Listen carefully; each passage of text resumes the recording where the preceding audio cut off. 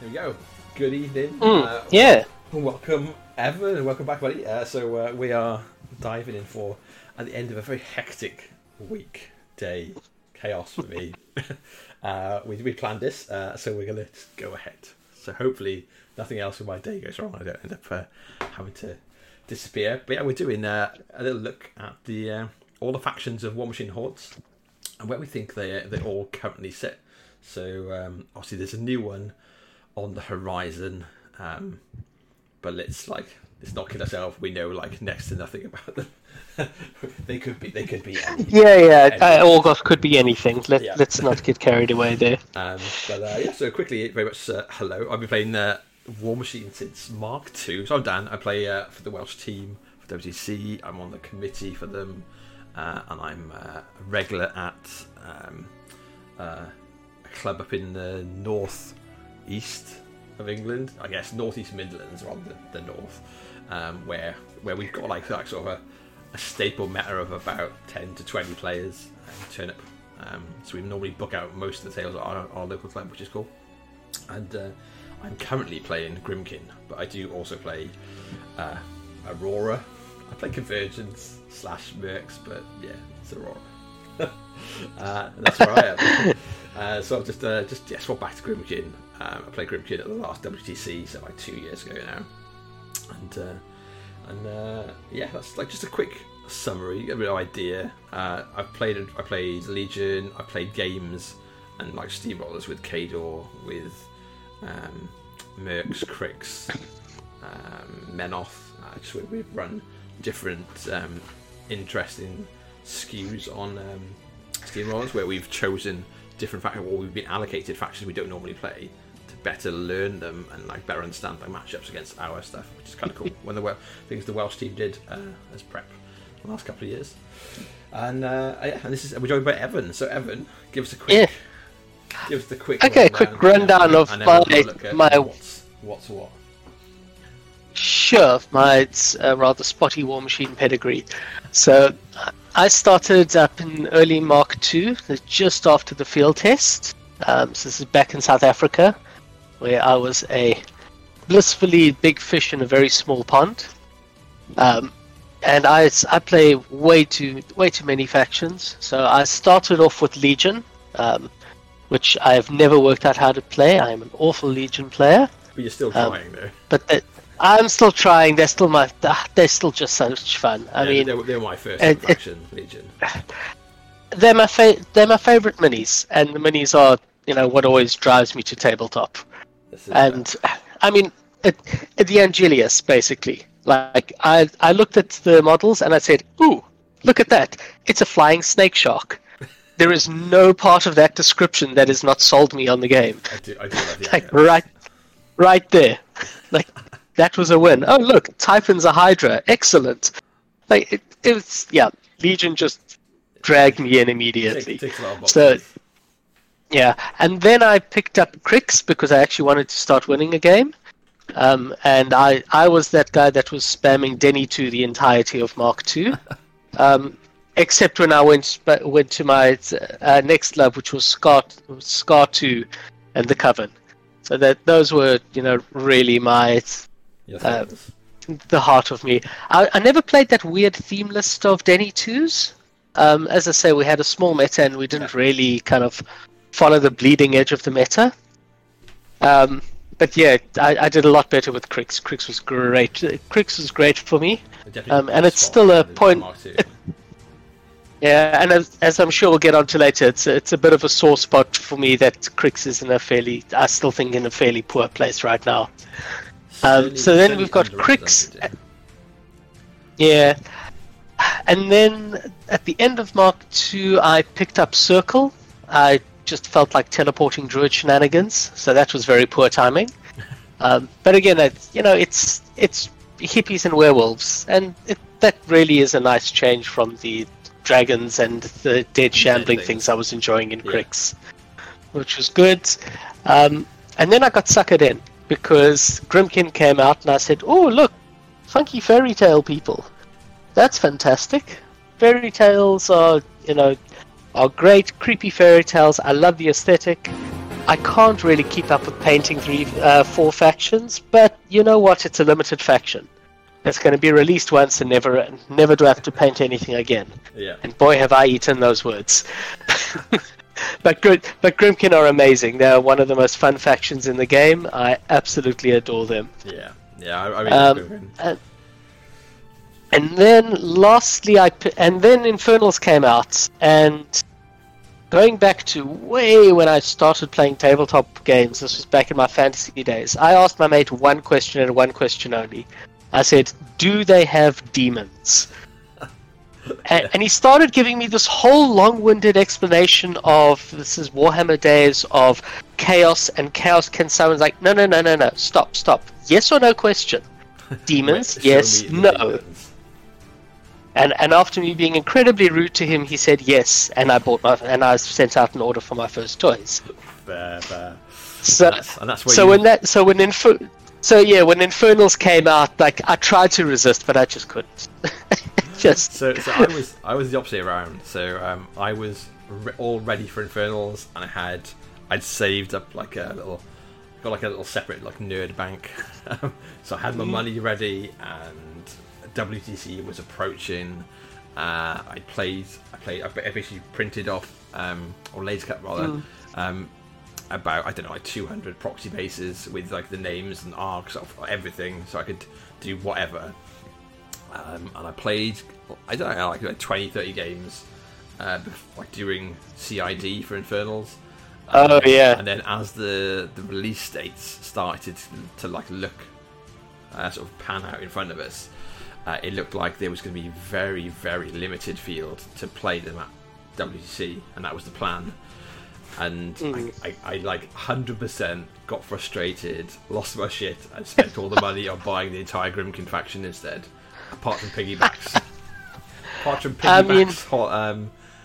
Pumpkins and Witchwoods. I have 2 fully painted units of each of those. If you ever want to borrow, you are more than welcome. Need to get my iron at some point, but yeah. So I went the opposite way around. I flip flopped away, just did oh my god, I can't play them. Quick jump on a faction that I fancy that is still strong, and I really super enjoyed it. And I forgot I played Retribution as well. I took Retribution to my second WTC. Oh wow! When the local guys sold me his reps at the very end of Mark II, I bought them 2 days before the Rets got spoiled or something, and it turned out alright. Yeah, it was definitely dirty knife ears. It was good. So that's us, and I'm looking. And I'm playing in the. And I play regularly in the London meta. Yeah. Come up every now and then. I came up for the recent Sherwoods, as we chatted about last week. Yeah, and I'm gonna try to keep doing that because that was fantastic. Yeah, they're quality. And then so it's usually around London, Brighton, and I've been representing South Africa in the VTC, which has been great fun. And that's awesome news as well this week. So Fishcourt have announced that they are going ahead with BTC in February. March? We've already we've picked out our captain, and we're hunting around for our team right now. Ah, cool. Are you sticking with South Africans, or are you looking at? As long as South Africa's fielding a team, I'll play with them with 100%. Yeah, I think Jan's unfortunately out this year because he's travelling. Busy breaking his foot skateboarding. That too. Yeah, all the South Africans that I've had anything to do with for War Machine have been amazing. As I say, for War Machine, I know only a couple outside of War Machine. One through WoW and snowboarding, and the other one from snowboarding those are good fun. Diving. So yeah, awesome guys. So the tier list. So we've got S through D. So I think this is going to be a little bit of a quick discussion about what we think is what it represents, and then that might become everyone who does one of these goes through a whole long waffle of, is it about what the power casters are, or should we cater to the wider audience? But I think we're both looking at this from a competitive standpoint. I think so, yeah. even though Scorn only really has 3 casters, and from a competitive standpoint, I'm not downgrading them for that. Yes. Like, okay, fine. What is Zol, Hex? What is Zol, Fatman, and I think Makeda 3 right now? What do they bring to the table? And the fact that it's only 3 of them doesn't really matter, is my take. I don't know how you feel on that. Yeah, I think so. And then there's always then the option to revisit this to do just a generic. This is where we think factions are as a whole if you're getting into the game. So we could do a competitive one now, and then we can maybe have a look again in a couple of weeks' time. That would be really interesting. This would be interesting for maybe and then review that with things like power levels, but also like accessibility. So you don't want to get into, for instance, Infernals or maybe Mercs if you don't have deep pockets for what you're going to be buying into. Yeah, stuff like that. Absolutely. So if we look at it as a bit more of a competitive standpoint here, or rather just like the top tier of within the faction, right? So we won't look at the casters who perhaps are like dark horses or very underwhelming. We'll look at like what the best the faction brings and where. We'll look at the casters that really sort of define the faction at the moment in the competitive scene, and then maybe 1 or 2 sort of not quite dark horse, but good kind of outside clutch casters that maybe cover a weakness or 2. Yeah.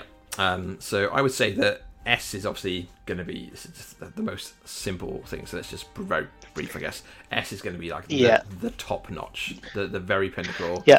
And then these are the guys to beat. Yep. And then they have very few, if any, bad matchups. Yep. And they can always make a competitive pairing. There's nothing in the meta where they say, I have to leave myself open to something. So something or other, yeah. And then A, I would say, would be very much the next front runners for those spots. So those that got very good options into what's strong. And then we'll just downgrade as we go. We're having to go into too much detail. B has less options. Yeah. Down to D that really I would say A maybe has to leave an opening for one list. B probably has to have almost a dodge faction. Yeah. C and D might have to dodge multiple lists. Yeah, or just that would be C. Too far. And behind. D is just really. Yeah, D is just really. When's the last time you saw these poor guys played? I think my predictions before we start is I think War Machine as it is now, War Machine Hordes, is in such a tighter position than it ever was in like Mark II. I think that gap between S and B, for instance, is close. I'm a lot less kind of flattering about it. I'll say for our exercise today, you're correct. I think War Machine Hordes is not in a fantastic spot in terms of how many casters are viable in each faction. Possibly. I think that used to be a lot better. But how many factions are viable? I agree with you. I think it's in a fantastic space. Yeah. Right. Well, we're going to do this in Privateer Press order. So the great Very order cool. that Warham gives us. So we start with the Swans, the poster boys, I guess. Yeah. For So who do you think defines the Swans right now? I'm still dubious on this. So, I mean, Storm Division just came out, so Nemo 3 is obviously a contender. He was so strong when he was at his strength. When he was released, yeah. So he got toned down not by any nerfs or even anyone getting stronger. I think it's just the way things changed around him. No, it was when Steamroller got changed that insisted on having line of sight blocking terrain in the middle of the board. Yeah, that's not made a huge difference to knocking him off his pedestal. So I'm putting him down as B just to be on the table in front of us, by the way. So anyone that's watching, I'm not saying B. Yeah. And we can move. I'd say Nemo 3. Is Haley 3 still something that's a big deal? I think Haley 2, Haley 3, Sloan, and Siege are probably the 4. I haven't seen Sloan in a long time. Oh, I haven't. I'm terrified every time I do. Really? Yeah. I mean, Sloan sort of got knocked out of circulation that I recall almost 2 years ago with just Year of Our Lord Shield Guard. There's a lot more shield guards out there, yeah. I've seen it slow down a bit since shooting has been, badly hurt, and all the shooting that matters is now sprays. Yeah, and because of that, I think less people are taking shield guards. So there's some lists that they'll have tons, right? So you'll always see. I would put Sloane. Yeah. I'd consider Sloane a dark horse. I wouldn't maybe a bit of a scare list. I wouldn't consider her kind of emblematic. Matt's saying Striker 1, Matt Bowen. Yeah, Striker 1 is definitely a contender as well. I think. Yeah, even Striker 1. Striker 1. I think Striker 2 is dark horse / But Striker 1. Throw. What's it? SOTB? I can't remember what the acronym is even for now. Sons of the Tempest. I think Striker. Not Sons of the Tempest. The Merc theme. Flames. Flames. What was the one being played with all the PK Knights and the? Flames in Darkness. So, Flames in the Darkness. Yeah, and I've seen a lot of Striker with like a blockader. Striker with a blockader and Legion of Lost Souls or Precursor Knights. I mean, between the Void Archon and especially the what's it called, the Death Archon now, I haven't seen anyone kind of punting that anymore. I think that's been knocked out of the meta. I think it has, but I'm not sure Striker's Flames lists were ever very, very infantry heavy. But it was just like you take Striker, you take a Journeyman, and you've got 2 lots of Arcade Shield on I remember seeing 2 loads of full size infantry in most of them, sometimes 3. The third being Alexia and friends. Yes, yeah. But as far as the rest of them, I think Haley 2 obviously only just had a nerf. Yeah. But it's not a huge nerf. It's it just means that she needs to be a bit more careful playing against Colossals. Yeah, look, I mean, she was an answer to Colossals and Gargantuans, so it is a big nerf. But they've also, I'm not prepared to rule her out yet, because in that nerf they actually promised that they'd address her. Yes, we'll see. Yeah, Matt so in the they chat called her out specifically. Matt in the chat saying, the Striker 1 list you'd expect would be like a Blockader, double Thamite Archons, Precursor Knights, Malvin and Mayhem.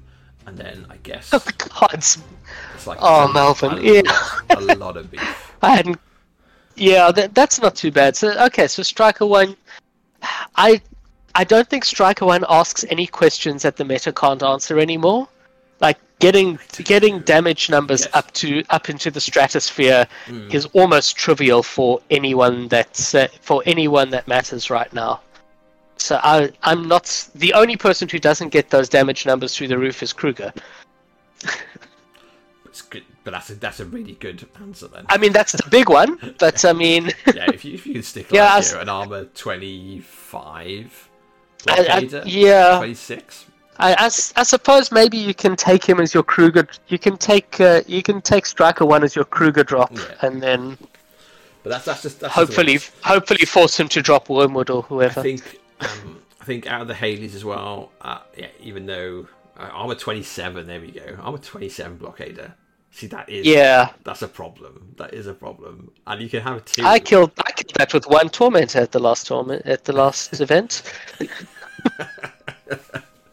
Not everyone can roll that good. That's the problem.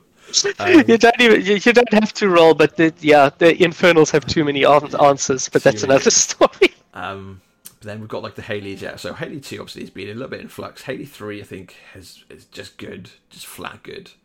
She's a top level caster, but does the stuff that she wants to play, I think is struggling at the moment. She wants to be more infantry heavy, and it's not a good spot for infantry heavy right now. Her best play is always as assassination, and I mean there's a lot of immunity to knockdown, and a lot of your top players just don't give you that out. Yeah, and also you've only got a very limited amount of options in Signar here. Yeah, if Thorn is on the table, it's easy to see it come in. Yeah, I think your initial placement as B is right. I think they are the moderate answers to the big predators, but not fantastic. Yeah. And they're going to leave holes. Like, if you take Striker as a big liability against a lot of lists in the meta, that just can easily chew through your armor. But especially now that Haley's 2's been nerfed, that's your answer to Kruger 2. So now what are you going to do? Yeah. And Nemo's just not the question he used to be. I think it's a generous B as well. So I'm not sure like they're at the top of B. Might be. Think they're probably like somewhere down here if B becomes particularly populated. So yes, I'll agree with you there. I'll agree that loosely holding onto a B. So next is Menoth. Menoth. Oh, so I'm going to put them in at A to start with. So okay. And I think their pool of casters has been really small. That's been played competitively. Like it's very small. Harby Cyrenia has been like so Cyrenia has really taken over from Harby, which is always interesting. I think Cyrenia is absolute ball-bustingly good. I think she is so good. She doesn't look that good on paper, and all you have to do is play into her once when she's piloted by someone who knows what they're doing. All you have to do is holy crap! Is watch an avatar behind an untouchable avatar lock down your entire front line of heavies while they just pick off everyone, and it's like I have to give her credit because Cyrenia is doing exactly what Menoth has always advertised. We are the faction that says no. And that's exactly what she does. But the problem is when it's like saying no to can I land in combat with your Judicator or your avatar before they eat my entire army. As my avatar, and my avatar's getting all these bonuses to defense because you're striking over a wall, and it's got the feet, and if you're living, you've also got the stupid Archon there. Like, it just stacks. You're likely to have all the shield guards you need for stuff that does actually hit it. And then if you kill the shield guards, just make the avatar angry, and it hits even harder when it comes at you. And then you've got the initiates, which are some of the few single wound infantry that still matter in the game. Now they're in a good place, or at least Cyrenia's in a good place.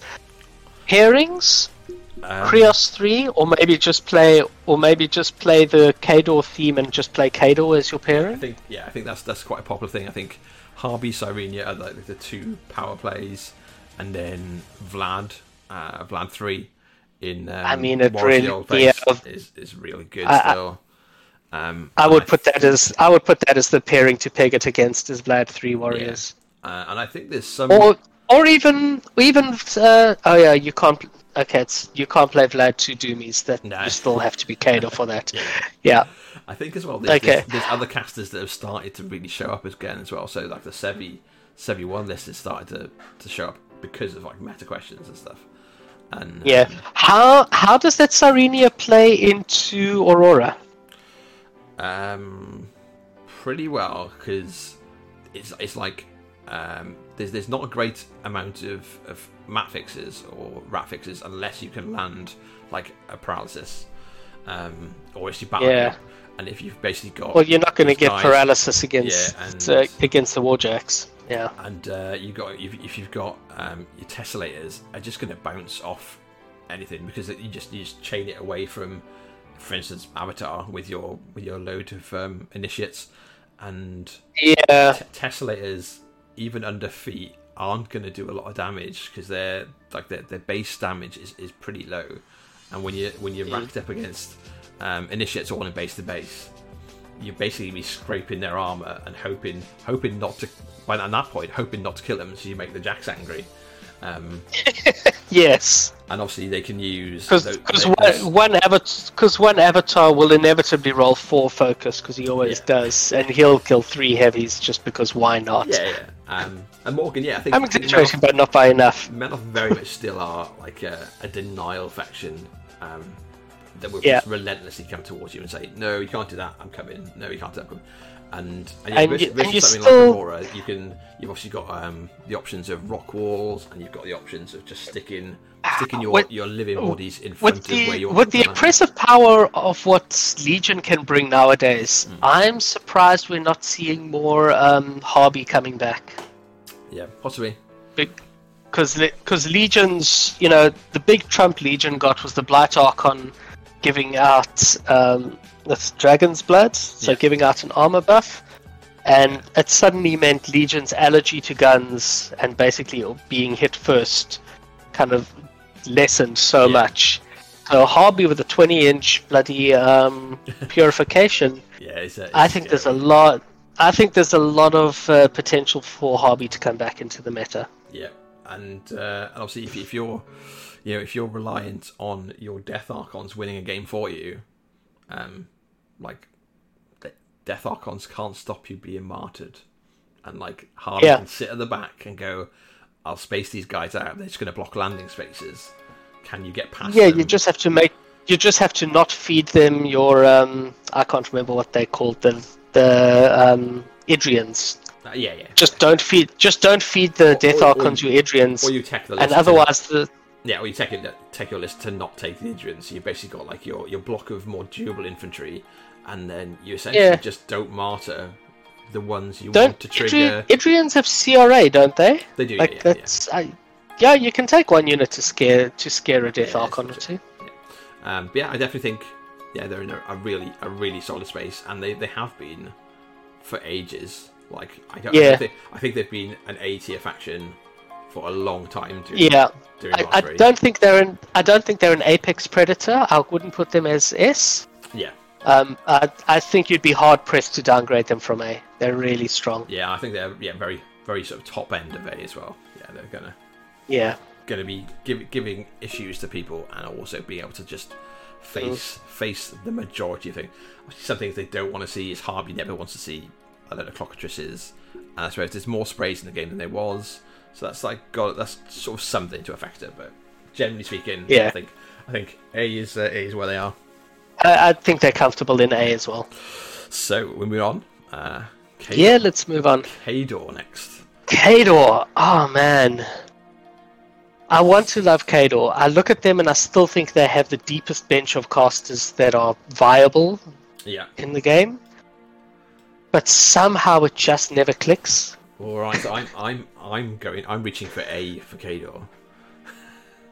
I'm almost tempted to say top of B. Oh, maybe. Like, my reasoning. If I reason you for A, and then you try and reason me down to B, we'll see. Yeah, we'll see where we go.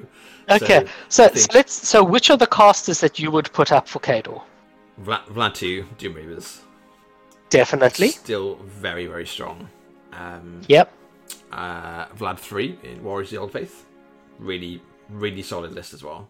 They ask very similar questions. I don't know if I'd put them in... I've seen them in a pairing, but I don't know if that's... Yeah, I think they're different enough. Like the Warriors is a lot more durable and a lot more like sort of solo-y based. Okay, it's a lot more resilient. You're right. And then I'd probably put Old Witch, potentially Old Witch 2. Old Witch 2, yeah, I was thinking that. Old Witch 2 or Vlad 2 are basically your Doom Reaver list, and then your second list is either something like Warriors of the Old Faith with Vlad 3, or I quite like Zakova 2 or Zakova 1.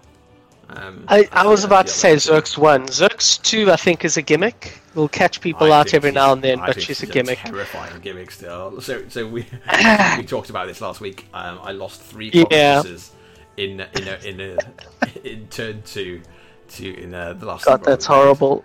It was just like that is horrible. So two lots of ponies, a bunch of Tyrians, and I, in hindsight, like I could have protected myself from a bunch of that. But I still think she's strong. But yeah, Zakova 1 though is very much an all-comers. Zerx 1 is a much better all-comers, and I feel like she should be, or at least has a strong argument for a place in most pairings. Yeah. Not as your primary list, but as your off list. Yeah, being able Because to she's shut down so many different elements of what your enemy's going to She has so many answers. She has so many good answers. Yeah, so no charging if you're a horrific melee list, no shooting if you're a horrific gun list. Yeah, there's a lot of good options in Khador, I think. And then obviously Doom Reavers with either Vlad or Witch. Pick your flavour of who either protects them or pick one. Them up. I think Vlad does a better job of it. Or at least in a world that involves Infernals, Vlad 2 is your obvious go-to. Oh, yes, definitely. I think probably with against Grimkin as well. It's pretty... I'll be honest, I don't feel like it's worth building for Grimkin. I mean, we'll get to them shortly. I love my Grimkin, but I think I'd struggle to put them at above B, and frankly, I'll be arguing for C. So I'm thinking mid A for Khador, but you're thinking top of B instead? I'm thinking either top of B, bottom of A, and here's my thing about Khador. Yeah. I don't think they ever, very rarely do they actually force you to make a choice at list picking. The closest they've got is Vlad 2. Yeah. Who maybe makes you say, well, I'm playing a cloud-based game, Vlad 2 kills my clouds. Yeah. I'm trying to brick up, and from 15 inches away, Doom Reavers are hitting all my, are smashing my bricks with God knows what's power strength. Yeah. But it's few and far between that. There aren't that many things that I really look at Khador and say, what can't I play into? So it's more, what do I feel like playing now, and what can make a harder matchup for the other guy? You don't ever. I don't feel I'm forced into a pick, and that's what downgrades them a little bit for me. Okay, yeah, I accept that. Yeah, I'll say Then I'll agree. We'll put them at top of B for now. We'll see. We'll obviously reevaluate when we kind of take a look and say. When we take a look and say, really, Signar and Khador together, really? But yeah. And there's things upcoming, obviously. Karchev, Deathjack 2 is coming up for the end of the year. Deathchev's going to make a big difference, hey? That's going to be big. Yeah. Armor 27 Devastators are a real thing. Yeah, that's going to be interesting to see. Cool. That's horrifying. Right, so I'm accepting the B for them. So let's go on to one of your past loves. So Crix.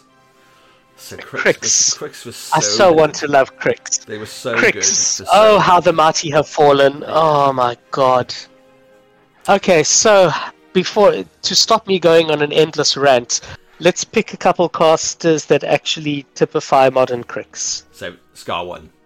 Done. Scar 1. One of my most hated fucking casters in the game. So Scar 1. Scar 1. I think there's an argument. Boring as fuck. I think your second caster is kind of you're a bit forced at the moment. I think it's either Coven or Denny 1. Yeah, Coven or Denny 1, but Denny 1's so assassinatable. She has always been assassinatable, but her feat is a ball buster, and if you don't have any spell hates, I don't care who you are, your armor's paper. Yeah. And I mean that's just anyone. And now anyone can take Gasp B4 as well, just to really pump that damage up in case you needed it. Well, I guess Scar 3 has still got a place on the table as well. Yeah. Good, sort of all I think the death of infantry has really hurt Scar 3. Yeah. But Scar 3 can play a really good game without infantry. I mean, she was a strong release for Crix. Yeah. She can honestly be built in any direction you want. She's got ship stream to push up the threat ranges of your warjacks. Yeah. You can easily play a Black Industries list built around her, and you just don't care that. Or just take minimal infantry, just take it in Slaughterfeet, just to have a bunch of sixes. You just run, just to trigger gang on Charybdis and on your stalkers, and be like, there you go.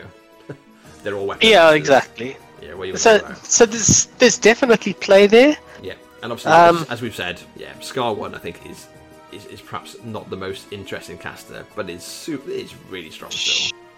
I don't think she's that strong. She's still slow as fuck, and it's Crix's big problem as a faction. She pumps their numbers up She pumps the numbers up, but they're base Crix. But you're working off a Crix baseline, which is a shit baseline to start with. She pumps their numbers up to what Infernals do baseline. I mean, hell, to what the King of Nothing does as a baseline. She pumps their numbers up on feet turn. Like, I'm not impressed. Yeah, that's fair. It's the best Crix has to offer. Granted, I won't argue that. Yeah. I played her. Not impressed. I played her and Coven in one of the little Welsh team steamrollers just to play around with them. I think Matt as well, our captain, played them in another one. We did like a couple of rounds basically where it was in post fashion. So would we say that are they as bad as C? I would put them at C. I really would. It's a sad. I think they're on the back foot every time you face a pairing choice. Every time you sit down and you're choosing which of your two lists, you're trying to minimize the damage. You're never asking a hard question. Yeah. To be fair, like looking like when we played obviously VTC, I'm not sure any of the Crix lists I particularly sort of scared me. No. And I'm not sure that other people on the team had a worry there either. So I'm gonna agree that nobody bothers preparing for Crix, or maybe they'll play 2 games and say, "Oh right, we don't need to prepare for Crix." Yeah. It's weird because we've got like our TO for Sherwood side very much plays old school Crix still. So like the game he played this week that I saw was like 30 or 40 Banes running across the table. And I mean, I am waiting with bated breath to be able to. Yeah, so I want to play with Mechanothralls and Soul Hunters again. Like, these were my favorite models. And I absolutely loved Bile Thralls as well. Sorry? Just play Strange Bedfellows. They can all be in Strange Bedfellows. Bile Thralls, Mechanothralls, and Soul Hunters. Yeah, maybe I can find with some Aurora better one way. and make them all fly. The problem is all of those are in such desperate need of a CID. They need a lot of help, and they really do. You've got to be. And the game hasn't been the nerfs were really harsh on them. Yeah. And then the game has grown beyond them. In addition to that, it's just not a good place. Yeah, I think obviously Cartier Deathjack will make a big bump when it arrives. It'll be interesting. But you're right. You're kind of scraping and going, please, let these guys be good. They need a bit of a more in-depth look, perhaps, to get there. So that's our first C faction. God, what a change from the end of Mark. Poor Crix from Lich 2 in Mark 2 getting about 4 nerfs and still being the top of the pile. It's a sad state of affairs. Right, so Crix are there. Oh yeah. We've committed to a C for Crix. Next up is From Crix to Retribution. So obviously they got Goreshade. Wow, they got Goreshade. They got Shade 2. They got Falsier. I'm not sure Goreshade's like one of the top competitive casters, but yeah, they've got Falsier, who is immense. Falsier is an apex predator. Just on the strength of Falsier alone, I want to put them in S. It could be I've only played against it on the table once, and it's terrifying. I've just played against it online, and I've watched a whole bunch of those online, and. Yeah. Jeez, that caster is strong. It's funny listening to Paul from the England Knights team talk about Falsier and say but you can't do that because then Falsier dies. It's like, but if Falsier's come in and killed like a colossal and a heavy, and then it's she's she's just killed one archangel and the other archangel can't reach anything. That's That's fair. Like, what the hell just happened? She can't be knocked down. She can't be blinded. She can't be. I don't think you can CRA or CMA into her. You can't. I think she's got. Doesn't she also have like unreasonably strong defensive stats? Yeah. Like large base caster defensive stats. Yeah, and then you just bring, obviously, you can bring like a bit of support with her, and she just goes. Well, I love that double Gorgon. The double Gorgon list that Paul was playing with is amazing. The amount of control that brings is stupid. You can't shoot her. She's just too hard. If you can get herself behind something, you're not going to can't shoot her. -4 speed to everything that matters. Like, man, it is. It's ball-busting. Ball busting. Yeah. It's so strong. So I think she is absolutely an apex Predacaster, and anyone that tells you otherwise is lying through their teeth. They're lying while they're about to kill you. They're absolutely lying through their teeth. This caster is 15-17. It's large base caster stats on a small base caster. Yeah. No, man, everything about her is just crazy. So that's one. She's really strong. And then and then you've got your choice. You've got Gary too, who does give you some really interesting options. Yeah, I think Gary Gaucher too fell off the map a bit. Well, he wants to be taking infantry, right? So that's just going to punish. It's just being punished too much in the current meta, I think. And Syria, which is just always a contender. And she is the new so Helena strong as well. I think is awesome. I think new Helena in That's Forges of War with double trident and then a bunch of like the Manticores, obviously. Manticore's Discordia is, I think, really like chunky. There's a lot of like control elements where her gun, well, she just takes their armor up to like a good level every turn, takes their armor up to a ridiculous level on feat turn, and heals all the shields. So if you've taken chip damage on the way in, lets you fight with crippled systems. It's interesting. She also, and I mean, her feat gives you much stronger scenario presence as well. Yes, while you play the take space and retreat game. Yeah, and she is like, there's a good argument for her. I'm committing, and it's like, well, there's my tridents with their shields, and they've got like and I like a similar approach there with so you don't have the same sort of resilience, but with Assyria just answers so many questions. Yeah. She's the only one who's letting you see through stealth with your tridents. Yeah. She's just everything more accurate, everything hit harder. Everything's accurate, everything's hard. It's all the control elements she brings as well by being able to like throw blinding lights. And it means you can play more of the infantry because she's speeding them up as well. Yeah. Yeah, I think Ret are in a fantastic spot, and I put Ret. I think some people might argue for them in A. I would put them in S. I really would. If they didn't have Falsier, I'd put them in A. I'd put them probably mid A. But with Falsier, I 100% agree with you. I think Falsier pushes them to S tier. So I agree. Strong, yeah. So there we go. And I think people are underplaying them. Falsier got so much shit from the Red community when she came out of CID, and I don't understand it. Yeah. I don't know what sort of broken nonsense that they thought she should have had to to be better. She's not good enough. Like, seriously. It's a lack of appreciation of a good control caster is the only thing I can think of there. Potentially. Right, let's move on then. We've got our first C out of Crix as appropriate, and our first S for Retribution. So Crucible Guard are next. Crucible Guard. Oh, I'm putting them straight in at A, and I think your instinct's right on that one. I can't see anything but A for them. I don't think I would have put them B until their recent quality of life upgrade. Yeah, and I think the quality of life is so much of a boost. So it's all your jacks and battle engines just repairing at the start of your turn, which is huge. And then the fact that all of your jacks and battle engines have also got better on their own.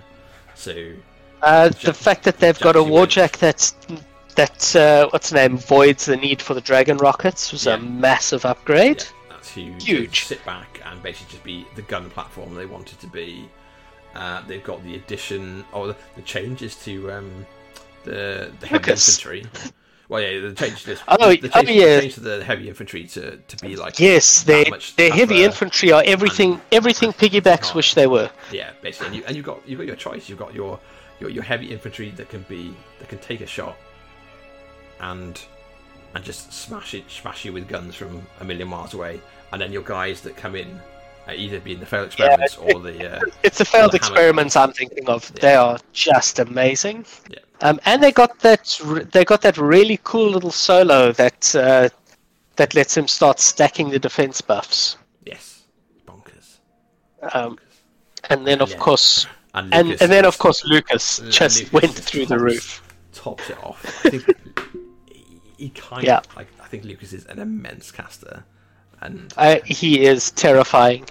I think McKay is still quite scary. Yeah, and I think Silvestro's still really, really good. Silvestro. I mean, I think honestly, the pairing is probably Lucas and Silvestro. Yeah, potentially. Yeah. But I think there is space for people who want to play all the trains with McKay. Yeah, and that's good. That obviously they're a limited faction. And you can't just buy a bit of everything and be like, I'm there, I can play everything in my faction. Yeah. And that's it. I can paint them up, enjoy them, and I'm done. Yeah, I really like the shift in the aesthetic as well towards the basically the psychic and physical experiments. Is changes from being these sort of essentially nerdy freedom fighters, right? They're the alchemists and scientists freedom fighters to a little bit more Resident Evil style. I mean, I should love them. This is the faction of engineers. This should be my babies. Yeah. But I absolutely hate the Vulcan. I just can't stand it. I look at this and it's like, really, guys? You went through all this effort to make a giant Jack in a wheelchair? Really? It's a gargantuan wheelchair. It drives me nuts. Yeah. I can't stand it. So there we go. So that's a solid A. But yeah, a solid A. There isn't. They don't love things that are defensive against shooting. Yeah. I think they might. I don't think they have a great game into Modern Legion. Yeah. Right. So I'm going to go and give some milk to Milk that was just woken up. But I will let you talk about why Infernals are S tier. So I'll come back in a second. Oh, Infernals! That nobody was playing them at BTC. They clearly. Okay. I mean, if I'm going to troll, I need someone on the other end to troll to. So, I mean, Infernals they're either S or A tier. Hard to decide right now. I'd say 6 months ago they were definitely S tier. They were tearing up the world. And I mean, Infernals they ask a hard question. That's what makes them so scary. Their question is, can you break my back in 3 turns? And if you can't, you lose. They put a clock on you. And that's rather scary. It's often you'd like to kind of do a bit of peace trading. You'd like to set up an advantage on one flank, whatever you're doing. And then Infernals come along and say, well, while you're dicking around and trading, you've now lost because I've got double your board presence. Because I just keep on sacrificing solos and turning each one into a heavy. And especially when you start with a lot of heavies on the table already, so like your typical Amadeus 5 Tormentor list, it can get overpowering and a bit overwhelming at the same time. So that would be my talk about. That would be my initial view on Infernals. The game's gotten a little fast for Infernals, which is quite scary. It's the big one that was the big speed list that was always on the table was Aurora 1 or 2, but usually 2. And that's just quite scary. You could jump into Infernals and just beat them down. And it was exactly the style that you need to take on Infernals. You need to be able to have one big turn where you take off 3 or 4 heavies, and that breaks their back. But without being able to do that with most factions, it put Infernals in a good spot. Now you've got some pretty scary alternatives where you've got things like Legion, who literally sandpaper off Infernals. You can shoot out 2 heavies even through deceleration in one turn. And that's really frightening for Infernals. So suddenly that you're summoning 1, losing 2, and Infernals are too slow to get to you. You've got Kruger and various minions like Azazello just launching these terrifying Death Archons at you. And even if you've brought Valen Hauk so you don't get stationaried, suddenly these Death Archons hit you, and because you're forced to play close, just by the nature of Infernals, each Death Archon's going to hit typically at least 3 heavies, and it's going to knock off probably 2/3 of their health, and that's really frightening. So I'm not sure they're still S tier. They're definitely no lower than A tier.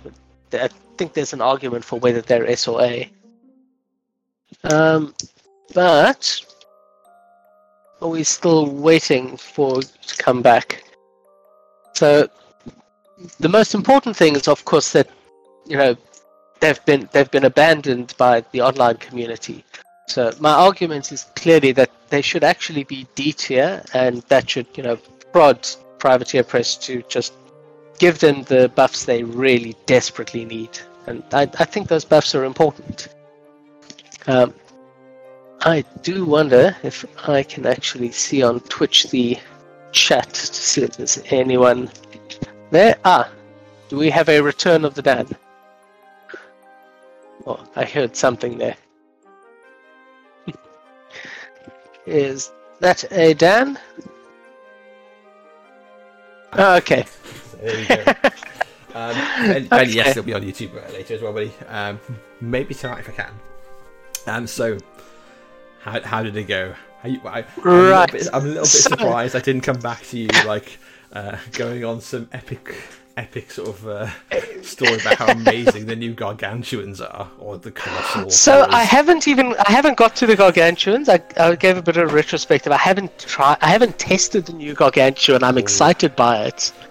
So I mean, where I left off just before you got back was that clearly Infernals have been abandoned by the community in the competitive events, because they're just bad models. So this is our wake-up call to Privateer to buff them. Oh right. Okay. I couldn't say that without an audience to tell me I'm talking shit. I think I don't think there's anything that's not busted good about Infernals. They're model-wise, they look super cool. They're really good, and so I mean the big thing that pushes them, to a choice between S and A tier is the fact that they ask such a hard question. Yeah. They ask the question, can you break my back by the end of turn 3? Yeah, and it's just this unrelenting onslaught just building up. If you can't, you lose.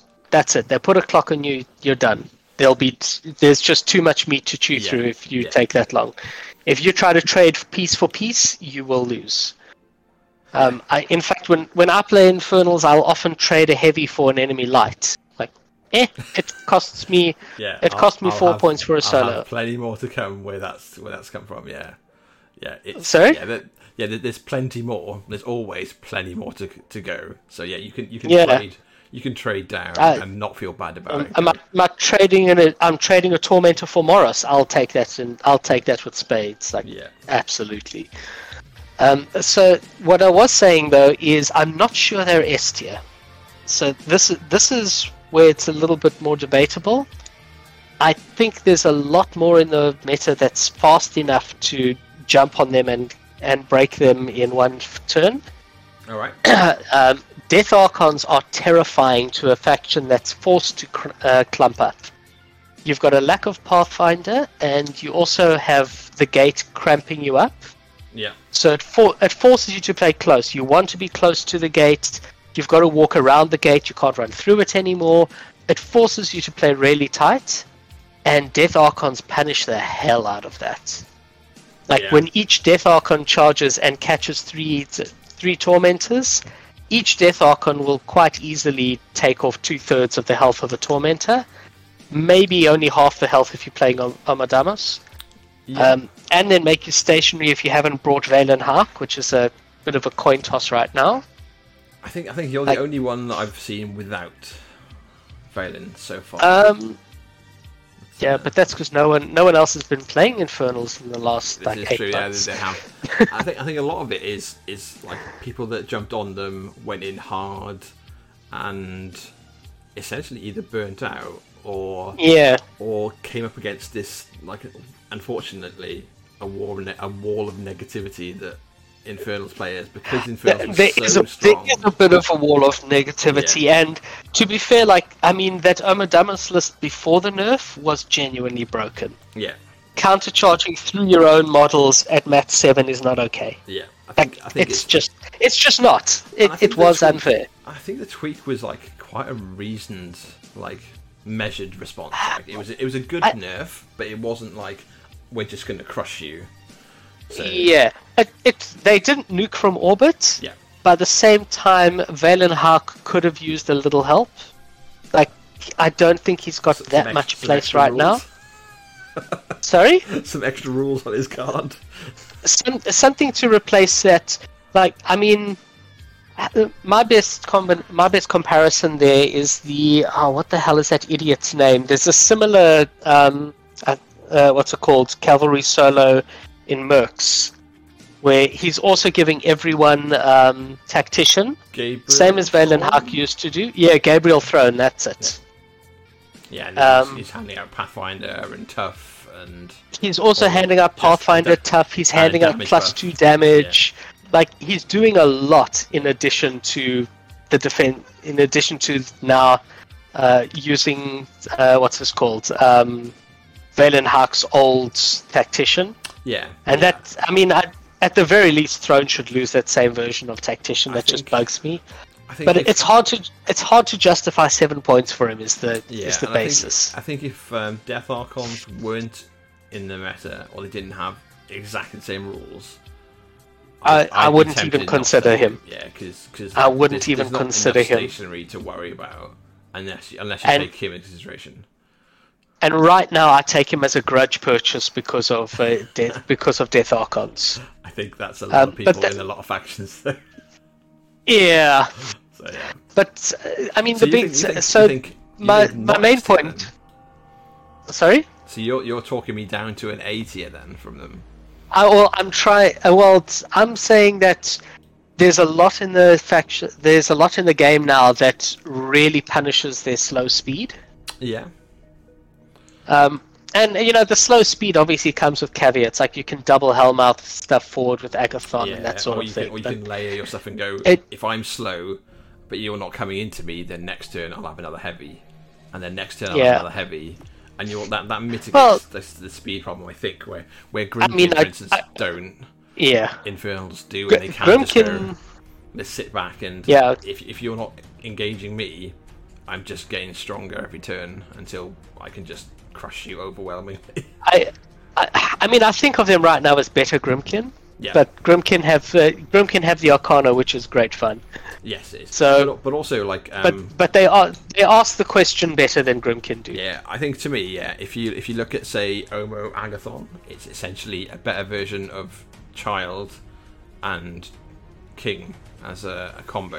So you've got this ridiculous spell assassination every turn available out of Agathon, and Omo is just like, here's my brick, and my bricks will build the wall in front of me. And so it's just hideous. Whereas Grimking are losing heavies as they approach you, as they get into combat. Infernals are gaining heavies as they go into combat. And Infernals also have better threat extenders. Yes, yeah, they've got like multiples rather than... the child's about as good as you're getting in what's it called in Gromkin, a +2, and that's a +4. Like I've got a lazy +5 with Agathon. I can push that up to a +8 if I really need to. Yeah, seems a bit different. So I see. And the things that prey on them, right? So I think you've still got so many good options, and especially now you've got these horrific gargantuan horror spray machines that can like hose down. That's good. That very well may change. So I haven't played any games with the new gargantuans. So like what that's the only thing I'm nervous about. Or not nervous about. That's the only thing that makes me not push harder to say put them at A. Yeah. Because that may change them up. Right now, I've not seen them either, but I've looked at them and I've gone. So your one of your worst matches, right, for Infernals is Vlad Doomreavers. Is that still the case? You would say? Vlad Doomreavers is really painful for Omadamus. Yeah. But if you it's not a whole lot of fun for Agathon, but Agathon's got options. But essentially, you can have this colossal horror with so many sprays on tap. With so many sprays and AoEs, you can go nuts. Yeah, you can just wipe out that threat entirely off the table and go like. It's also a nice, big, easy to protect single targets, which means I can stop Bethane from disintegrating it. I can I can apply some useful shield guards to protect it. It's not getting shot off the turn by an Archangel. Yeah. You can so you're not sandpapering it back. Umbrals as your requisition point. You go like, so the one thing I'm scared about in my opponent's list can pop out. I can take one. Yeah, I can take one Umbral. Yeah. And I don't feel bad about it. So it may change it. Without that, I feel like they've dropped from S to A because there's so much that preys on them now, just with the speed of the game. So I could be argued to the bottom of S or the top of A. I think. Yeah. I think let's leave them on S there. You're not comfortable dropping them to A, and I mean they have been preying on people pretty hard. Yeah, I was gonna say they prey on so many lists. They do. They prey on so much. And that's the thing. That they've got even just in Hearts of Darkness, and in Hearts of Darkness, that's the traitor theme, right? Just in Hearts of Darkness is when you play non-infernal masters, and they've got some interesting options there, like Lucas, I guess. But like even if they just take the 3 infernal masters, just 3 casters is. Just the 3 Infernal Masters. Any one of those casters would be considered broken in any other faction. Yeah, and like take away summoning. Any one, maybe not Omadamus, maybe certainly Zataroth and Agathon would be considered top tier casters in any faction. And they just break. Like some factions just cannot deal with them at all. And the fact that they're that much of a predator, I think for me. Says even if it's got to be the bottom end of S, even if it's bottom end, keep them at S tier. That's fair. Good talk. Right. So we're through the War Machine factions, apart from Mercs. We're through War Machine because Mercs randomly end up in the bottom. Yeah. But we'll get to them. So the first of the Hordes factions, Trollbloods. Trollbloods. Wow, has the world changed to Trollbloods? It has. Like my gut feeling is to put them A or B. I'm feeling A. Trollbloods have had new life injected into them. They don't have a lot of options. I don't think their pairings particularly varied, but damn, is it scary. What would you say? I look at Cold Grimmer. Gunny 2 and Colgrim is still an option. Yeah, I think Gunny 2 is the big boy on the block. And Madrak 1 / Azazello, because I mean Azazello basically seems like the better choice. Right? But Maddie 1's scary as hell. Like you can't rule out Maddie 1. Yeah. Yeah, I think. And everything else is played for shits and giggles. Basically, though, that's all you're looking at for competitive pairing. For me, the difference between them being like A and B. Oh no, sorry. John was playing around with some pretty scary Ragnar lists. Oh yeah. As in John Henry. Yeah. I think. Yeah, like that. The extra access to the minions casters.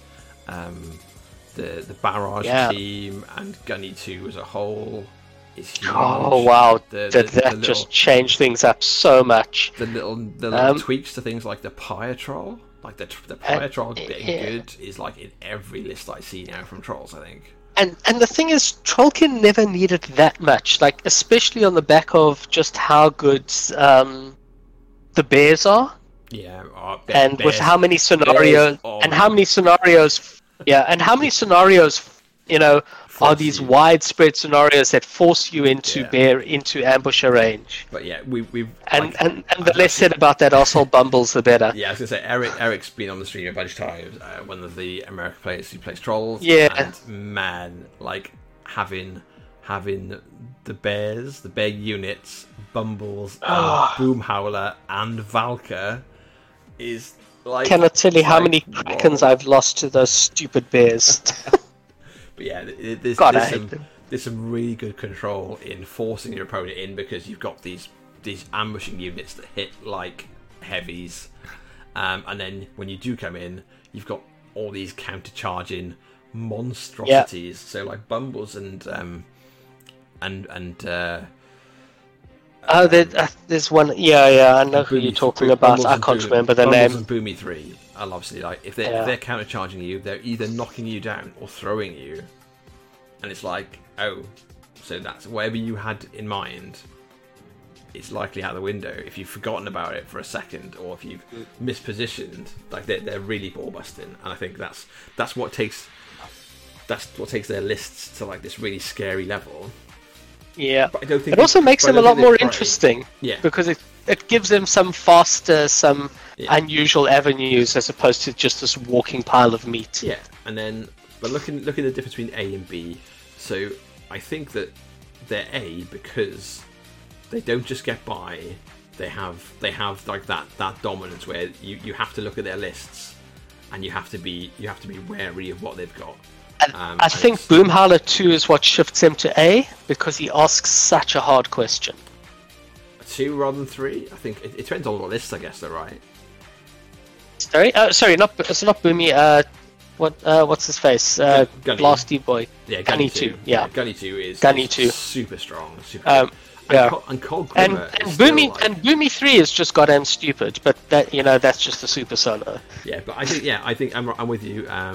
Gunny shifts it massively. So from going to like, obviously you can just tank up the shots with some of the other casters, but having the ability to say, here's my brick list that's going to advance and then smash you, and it's going to be super hard to remove, either because it's like Madrak or Colgrim, or for whichever reason it's control, or just weight of boxes that they would heal, or Dunion and then Hermit and then heal. Mm-hmm. It's like you've got some really strong options there, and I think that's the difference. Is you've got to look at their lists with care while you choose what you're going to play into them. You can't just go. They ask a lot of questions between them, as well as being able to answer a lot of them. Yeah, better, I think. I put them right at the top of A. I don't think they're quite Apex Predators, but... So, looking at A at the moment, we've got Menoth, Crucible Guard, and Trolls. You think Trolls are the top? Yeah. Yeah, I think... they scare me more than Menoth right now. Yeah. Yeah, I think Menoth have got... I'll put them up there. I think Menoth have got answers into a lot more stuff. Sorry, Menoth have got a strong answer into, like, everything, perhaps, but not a scary list to go into, generally speaking. So I'm with you with that. Yeah, I'm fine with that. So yeah, Trolls, and Chaos Black on Twitch. Yeah, as a Mark 1 player, he's sad to see Crix in his C. And it's like So I'm right there with you, Chaos Black. I'm right there with you. Taking a big hit there.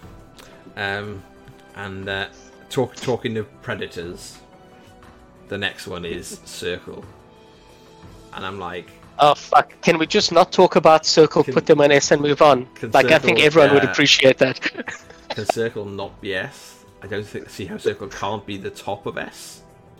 I don't even think there's a pairing. There's just Kruger and move on. Like it's just he is such a he is the bad. He is the big bad. Like you know. He is basically the meta predator. He's a monster. He's an utter fucking monster. Whatever emerges from any faction to challenge him is that's fine. You've got your second list, and that's all you need to answer is the one list they can pick together that isn't totally shit against Kruger.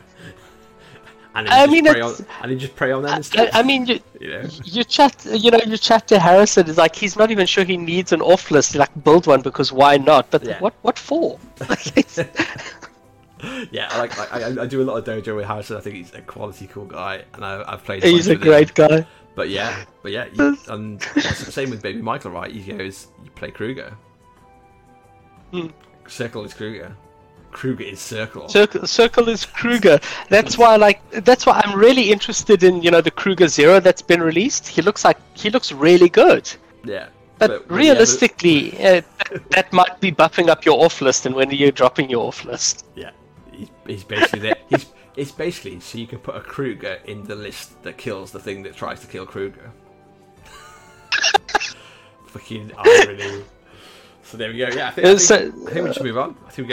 I think Circle go to the top of the S tier. They are the predator for everything. They are the apex predator. You haven't seen it. Beyond question. Yeah, if you're watching and you're like, what's the big deal?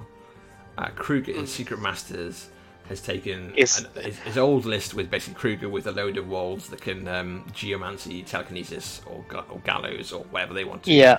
But then adding in Death and then just hammer the right quest button until it breaks. Add Death Archons and all the broken, hard Riot Quest shit like Marvin and Mayhem and Kogan and Boomy. Just hammer that button and you're done. And add Sackporn to Kruger. Kruger. So if you can, because Sackporning onto an armored 20 Warjack is fun. Yeah, and if you can actually get through to shoot him because of Windstorm, then just good luck. Sackporn's off to like Hermit 4 times, then to fucking a Death Archon, then to whatever. Oh, it's just upsetting. Yeah, there we go. Welcome to PTSD of Kruger. That's the place. So, it really is. So the next real faction that isn't just a one caster show is Legion of Everblight. And so both of us, our first loves, right? And I'm super happy that Legion are in a top competitive spot again because they were. I am ecstatic about Legion right now. So bad. I am so happy. Not only are Legion in a good place, but we're finally in a position where what's it called? Where the Archangel, in my opinion, the prettiest model that PP have ever released, is actually good and feels good on the table. Like Legion's in such a good place, and a lot of it's on the back of the Blight Archon, which if we're brutally honest, yes, is way too strong for its points. Yeah. But you know what? That is the game we're playing right now with with all the Riot Quest solos and the Archons in the game. Testing, people were like, "This is the most busted thing in the world," and then it's come out and it's like, it's good, but I don't think. Well, it's interesting, and I mean, I was one of those people. I was predicting everyone was going to play it in Primal Terrors, where it can one round a Gargantuan. Yeah. And I mean, I tried that list, and it was, they were really strong. But the truth is, you struggle to find the points because Legion Beasts are still expensive. Yeah. And Legion Infantry is still shit. With the possible exception of Virtues, although I don't want to give them credit. Yeah. But your best beast is still the Archangel by quite a long shot. Yeah, and it is super good. We've had one of our locals who was on Signar for ages, and he's the next England WTC player, I think. Nathan, who he wasn't at Sherwood because it was like his son's birthday or something. Poor excuse. And his daughter's birthday the next Sherwood, but it turns out it was a week before. It's fine. But yeah, he's gone back to Legion and is loving it, and is like sticking Angeliuses on the Blight Archons, which I think is a fantastic package to pile in. Yeah. To do your. It's really good. You've obviously got a Mechano Shredder, so you've got the Threat Extender, whoever you bring. Then you pile in, you do your armor piercing attack. You can sidestep backwards off it. You can also charge something and use the bite attack to get yourself the extra distance to armor pierce the thing you actually want to armor pierce. Yeah, absolutely. Which is great. Yeah. So you've got a lot of options in Legion. What's nice is there's the obvious power casters, which is I'm going to shock nobody by saying Legion belongs in S tier. And that's simply on the back of Bethane 2, because Bethane 2 is ball-breakingly strong. Like I would put her. I don't think she's quite Kruger 2, but she might be. I haven't actually played that matchup. So I know the Mollywoppers. We're practicing a bunch. I know Donnie, who is a top guy, was putting Bethane double Archangel in, but like just rolling like I don't know, just rolling toss and like failing to kill like Malvin and Mayhem with an Archangel or something. But in theory, that's awful. In theory, it's good. It's really good. So strong. It is so god awful strong. I mean, I played it. I actually didn't drop it most of my games at VTC. I was playing more. Was it VT? No, it wasn't VTC. It was the 3-man tournament I was playing. That was the Fishcore team event. So most of the games I actually dropped Bethane 1. I think she's a bit more fun. And she's also super strong. Do you think? Sorry, Karen. Yeah. As I say, do you think Bethane 2 is enough to put them into S tier? Or yes, she's an Apex Predator, at least as strong as Falkir, possibly stronger. Ooh. Okay. Right, I would call her that strong. She's a +4 damage swing just on her own, which is massive, and she has such a strong denial feat. Yeah, you basically have to kill 3 Archangels to kill an Archangel in her list if she's fitted. So you don't even have to play Archangels with her. You don't have to play double Archangel. You can build whatever you want. A nice list with rakes, which are with transmutation. I mean, Luke was playing a really fun one with 1 or 2 rakes, a couple of Angelii. You play a heavy or 2. I'm busy testing out a children list with Typhon and a whole bunch of these. And I mean, like, even with Typhon, that is stupid. Every time Typhon takes damage, he triggers excessive healing. Yeah, so you get to transfer it and excessive heal. Transfer stuff back to him to make sure he's still got stuff to excessive heal. It can get obnoxious. Benny in the chat. Benny's one of the Welsh players who has been on Legion. Yeah, I think Benny's always been on Legion. I think he bought some men off. I don't know if he ever put them on the table and just sold them because he's cheering on Legion there, going I think you're right. Yeah, it's. Bethane 2 on her own is equivalent to Fal'Cie, I think. Yeah, you're right. Yeah. And then there's enough other flex options. There's enough. Krissa now is super strong. Krissa is ludicrously strong. Beth 1's amazing. There's still an Abby 2 game to be had, I think, as well. Yeah, and the Abby 2 game's interesting. I'm not as convinced by it. Yeah. Primal Terrors is still a thing. Yeah. Like it's not as strong with Death Archons around, but you can make some pretty scary stuff in Primal Terrors. Yeah. You can build Beth 2 in Primal Terrors if you want. Yeah. Yeah, chosen under that feat is really nasty. Yeah, it can be pretty ballsy. Right, so there we go. So Legion back at the top. That's where Legion were when I started playing them. I think in Mark II with Veil Lilith. Yeah. We've missed out Convergence in our War Machine. Have we missed out Convergence? So Convergence. Oh wow! Let's talk about Convergence quickly before we go back to. Oh God! Okay, well, do you want to elaborate on them because you've been playing them heavily for a while? So I've played them basically for 2 years through lockdown in like the VTC and all the different steamrollers, with some decent success. But I think they're super interesting. They're other limited factions, so they're kind of cool to get into. And that's what I'm doing. I basically have limited factions are the cupboard saver for space, right? So I'm playing Grymkin and Convergence, but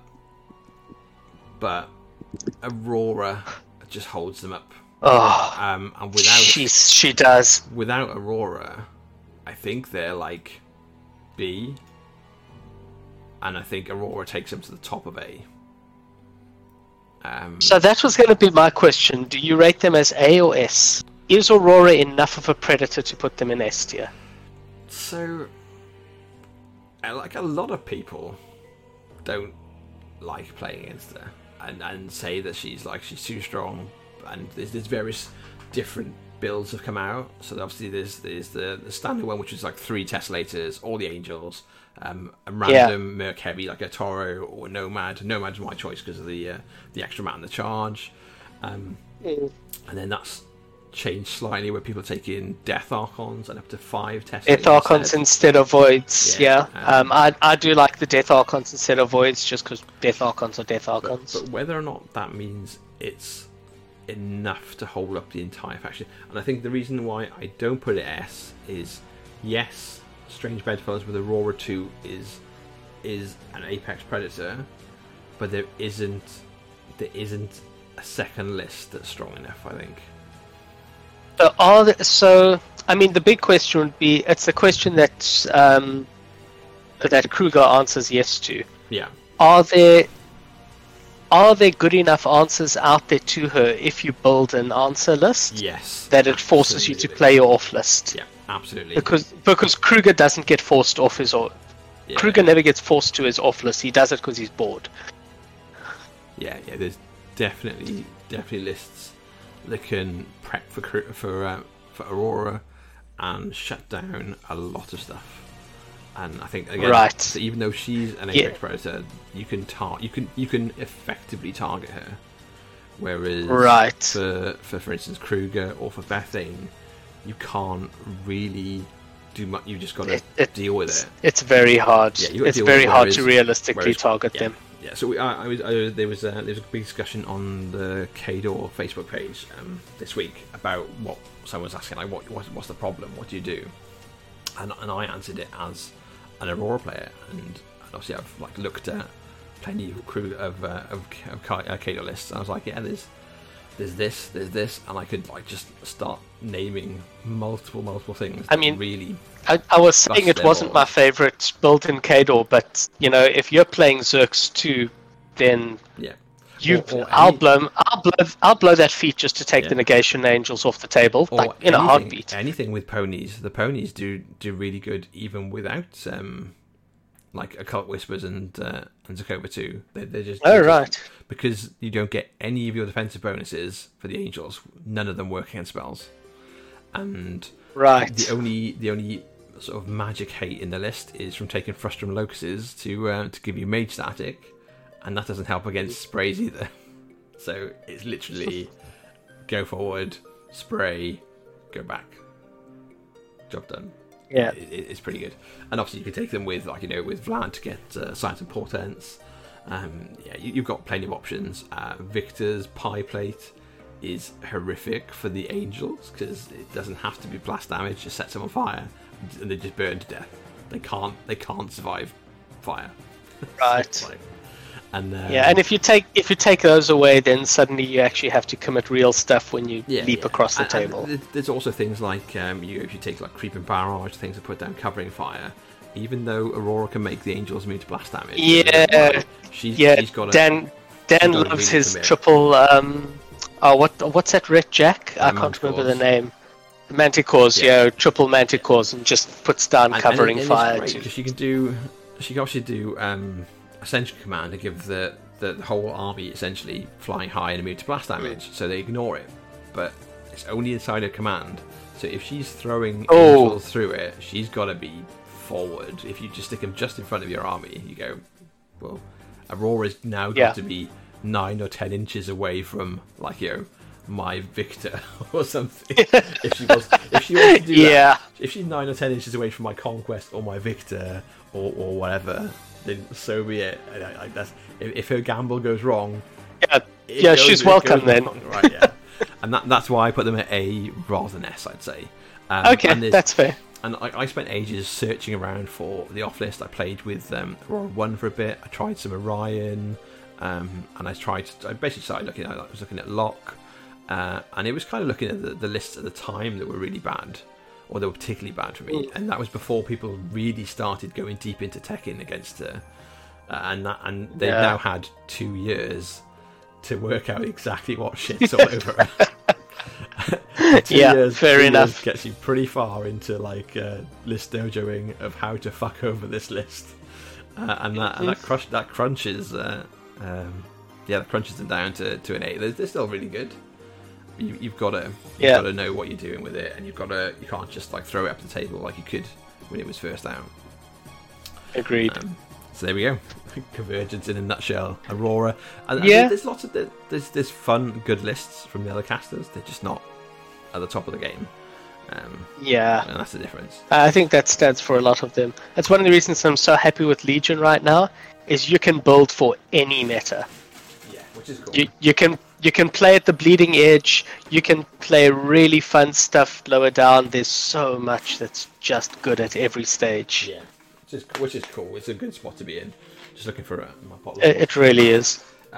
So we're back to the hordes list. Just going to fill up my water. Yeah. Because I sat at my sink, obviously, because I'm in the hobby room. So next is Scorn. Scorn. So I mean, does Scorn have a second caster? So we've got Zal, and then. Not need a second caster, like they kind of do, because Death Archons are actually terrifying for them. Yeah. So that the big things that was one of the big things that catapulted Kruger 2 forward so much was Zal 2 used to prey on Kruger. Yeah. You can't TK anything. You can't, what's the name? His feet doesn't push the immortals. It really hurts. Yeah. But even with 2 8-point solos, all the immortals can be cleared up in a heartbeat. Yeah. Zal 2, you do need a second list now. So I think Ben, you say Makeda, which Makeda 3? Benny, you think? Max 3, maybe. I don't really understand her that well, but sure. I think Rasheth is always scary. Yeah. I feel like Rasheth is probably your off list. I think seeing what has been played as well is Zakar in Disciples of Agony is pretty nasty. Yeah, like the swing of how hard it hits is ridiculous. So like obviously, so this is Disciples of Agony. So it's the Minions crossover theme. Yeah, it's obviously all the Minions. That's interesting. He become get hit by his Alpha Hunter because they become Scorn Beasts, so they get +2 speed and mat, same as Abby got Alpha Hunter, which is pretty nice. Yeah, it's a little harder for him to trigger Alpha Hunter though. He doesn't have a ranged spell. He doesn't have a ranged weapon. He does. I suppose he does. He's got dead weight. Yeah. He's very Abby too, right? because he's got. He is very Abby too. He's got dead weight. So he's got mortality. Mortality is a main massive one. And that's it. So he takes. Pursuit's interesting. But yeah, you can take mortality, and at which point we're looking at a 2 swing, right? Then you just whip the beast with your beast handlers. That's 4. Yep. And then you apply. And then you've probably got rage as well, so that's 7. 6, 7, and then you've probably got more out of minions. So you got. Rage is already from minions, so that's like the Wrestler Animus. You could probably take. You'll probably get Dark Shroud off something. I don't think you can. I'm pretty sure there's like an 8 or 9. Okay, I'll be honest. At 7, I stopped counting. Like, if you need more than 7, there's a problem. There's a problem. Yeah. You should have killed it by then. So yeah, that's what I think. Chaos Black has asked, do we think the Death Archon needs a nerf to open the meta up? Yeah. I mean, honestly, I think the answer is yes, of course, yes. It's too much, right? So the Void Archon, the Menite Archon, the Thamrite, and the Morrowind were all really strong when they came out. The Blight Archon, people said was the end of the world, but when it came out, it was actually just good. The Defiled Archon is really good. The Defiled Archon is very good. It's very good, but also it's less survivable than any of the other Archons. It is. Yeah, it is. But they turned out to be super clutch in getting trolls to A tier, for instance. Yeah, the Dunian's also in a weird place that it's never front line. Yeah, because exactly. it's always back line. Full on support. It's not getting targeted. But the Death Archon is just like too much. Like the Death Archon is just so much. If you just take the card and you don't add anything to it, it's still too much. So stupid. Yeah, it is so stupid. Just have that thing charge and hit 2 heavies, not even 3, and look at how much damage it does. Yeah. And tell me how that's okay for a 8-point solo with no caster support. Yeah, I think come on. I think it needs to be. There's no justifying it. I think as it is, I think an appropriate shift to it to make it more balanced with everything else would be to give it its corpse abilities that it can only trigger one of them a turn. So you either have Mortal Fear, or you have your Flicker, or you have your bonus to hit or damage. For me, I think it's really simple. Just Annihilator has to go. Let it spend corpses to boost, but don't just have a blanket everything living boost to hit boost damage. It's way too much. I was going to say shift it so it can only use one of those corpse abilities a turn, and it only gets the one attack. The one Thresher. Two Threshers is too much. Or either have 2 attacks, or I like the 2 Threshers, but every attack can't be golden off 2 Threshers. And that's the thing. So spend corpses. Yeah, spend corpses, and then it becomes a lot more viable. Then it becomes a little closer to reasonable. Then it becomes just as overpowered as the Blight Archon and the Defiled Archon and the Void Archon. I'm good with Reach 2 as well. I don't see why it's got the same reach as Supreme Guardian with this sword I do because it's got no 10 foot long, right? I mean, I do see that. It's because it's a melee piece, and it's supposed to be a scary melee piece. So I do like the 3-inch reach Thresher. I don't know that he needs to have 2, but okay, fine, so be it. I think. But Annihilator to me is the real problem. Annihilator is just insane. Is take Annihilator out and just let it be a boosted mechanic. Even if it's like spend 1 corpse to boost your attack and damage roll against that one model, I think that's not too much. That's still really strong, but it's not spend 1 corpse to be boosted attack and damage roll against all of them. It's that it charges in and hits 3 living heavies, and it's getting 6 fully boosted attacks out of it. Yeah, that's what drives me nuts. Pretty bad. So I think that's like a quick segue. A quick aside as to my most loathed mini in the game right now. and to answer Luke, you missed Crix. Unfortunately, we've rated Crix as In fact, Crix are the only C tier at the moment. And the only C, yeah. The mightier form. So I'm about to vote for my second C, which is Scorn. All right. Oh, you think the similar thing that the Zal is not enough? I think Zal has seen his day. Yeah. Zal's all about tanking. Like I chewed through 1.5 Supreme Guardians and half a Zal army on his feet turn. You did. Did you? Did you have to like chew through much Immortals that were in the way first, or was it straight in? I had to chew through a little bit, but it's not hard to chew through a bit. But it's more about the positioning, right? So if you can't, if say you've got like just like a little semicircle of Immortals under the feet, just blocking the landing zones for your heavies, then that becomes a problem then, right? And you can say only get like a heavy in, and then you can have the defense. Unless you really tightly bubble wrap, I just need 1 or 2 sprays to clear a landing spot. Oh, fair. Okay. It's not that hard. I don't think they answer enough. And they definitely don't. As well. The hard questions they ask aren't so hard to answer for most of the game.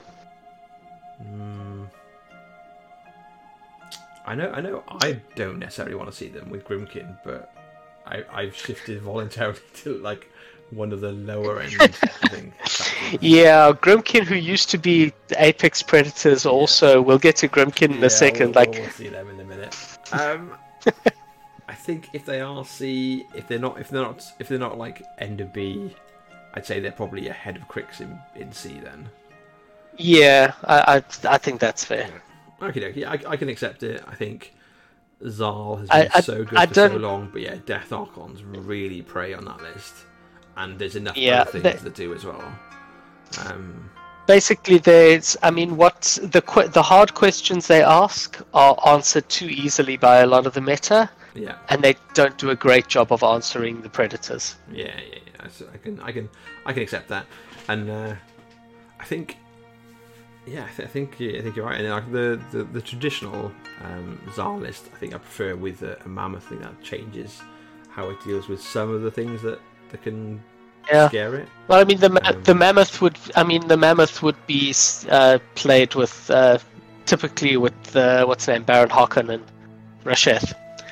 Well, I know some of the Americans have been playing it with Zal. So I think. Oh really? Yeah. So you rather than having this bloated battle group that don't really do much, just sit back and generate fury. Instead, you've got this humongous gun platform that, if you obviously attack, becomes really threatening because it gets to like really decent speed, and basically will just lumber up the middle of the board behind all the Immortals doing some quality shooting. Oh, that's interesting. And I think that then can just go, well, you just put your power 20 gun into, or whatever it is, into a Death Archon every turn, right? And you got to be really careful about can you protect your Death Archons to get in there. I mean, it sounds cute. I think I have to see it to respect it. I'm struggling to respect it right now. The Aurora lists I found. But yeah, okay, I'll go with C. Well, I'll accept it for now. We'll move on. We'll move on to Grimkin. Ah, another How the Mighty Have Fallen. Yeah, I think there's C somewhere. Yeah. Like, I want to be wrong. I want it to be at least. I mean, 2 years ago they were S tier. I'd like them to be A. I'd be okay if they were B. But I think they're C. I'm not even sure they're like at the top of C either. Yeah, I was happy with them as B tier, but Death Archons have really pushed them back because you can't build a Grimkin brick into that. Yeah, like literally. We talked about it, right? So one of my lists, I have to dedicate one of my lists to: are they bringing a Death Archon? Yes. Yeah. I have to drop this list, which is just Clockatrices. Exactly. Clockatrices are really good, but it just means I can't take bump in the night, I can't take an infantry list at all. Like there's no answer for me. It just shits all over. No, and the problem is there's also like infernals are a thing. If I drop Amadamos, really bad. If I dropped Amadamos, I'm at least a 60% favorite before we've set our models up. Yeah, and that's like unfortunately that's speaking horrifying. Why you're so far down? And if before you've even just in list selection, if you can go, you're this disadvantaged against so many lists, which unfortunately Grymkin are. Like they're really. I don't know what you do into either Bethane. I have no idea what you do into Bethane's. Kill the caster. Bait defeat, kill the caster. Both. That's basically it. Bait it out and go for a cast kill the next turn.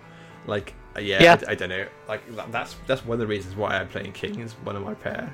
So because we've got a lot of banned pairings, you can basically try to mitigate your bad option by just trying to kill him instead. You say when I've got no good options stuff, I've always got an assassination on the table if someone gets careless or doesn't see it coming. Yeah, and it makes me a bit sad.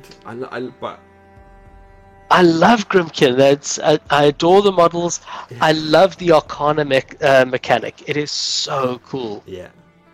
I've gotten so much joy out of that mechanic. But as an example, right, we've got the Slaughterhouse. I've just opened my Slaughterhouse this week, and it looks amazing, but it's so lackluster. And then you compare it's so lackluster. It's just so upsettingly lackluster. And you look at the most recent other huge base creatures, and Harvester of Souls. It's like, oh look, we've stopped people collecting souls for the last 3 years, so let's have a super soul collection that gets us souls again. Yeah. It's just like if you look at Infernal, Colossal Horror versus Slaughterhouse, and it's just like it's just really sad. Oh, it's so sad. It's the difference between like dying in the Ritz or the bin.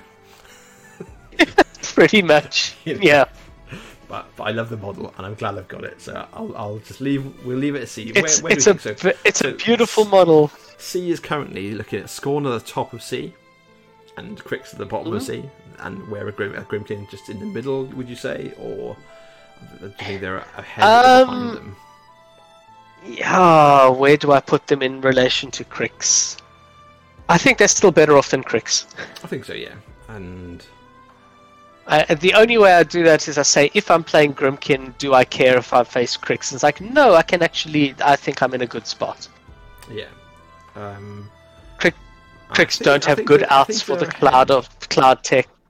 I think they're ahead of Scorn as well, just because they've got better options, I think, where they can put in better variety. That's fair, of good things. Yeah. I think they've got the same problem as Scorn, which is their favourite trick, which is to make a brick that's really hard to kill. Yeah. Is just not an option. Out of favour right now, yeah.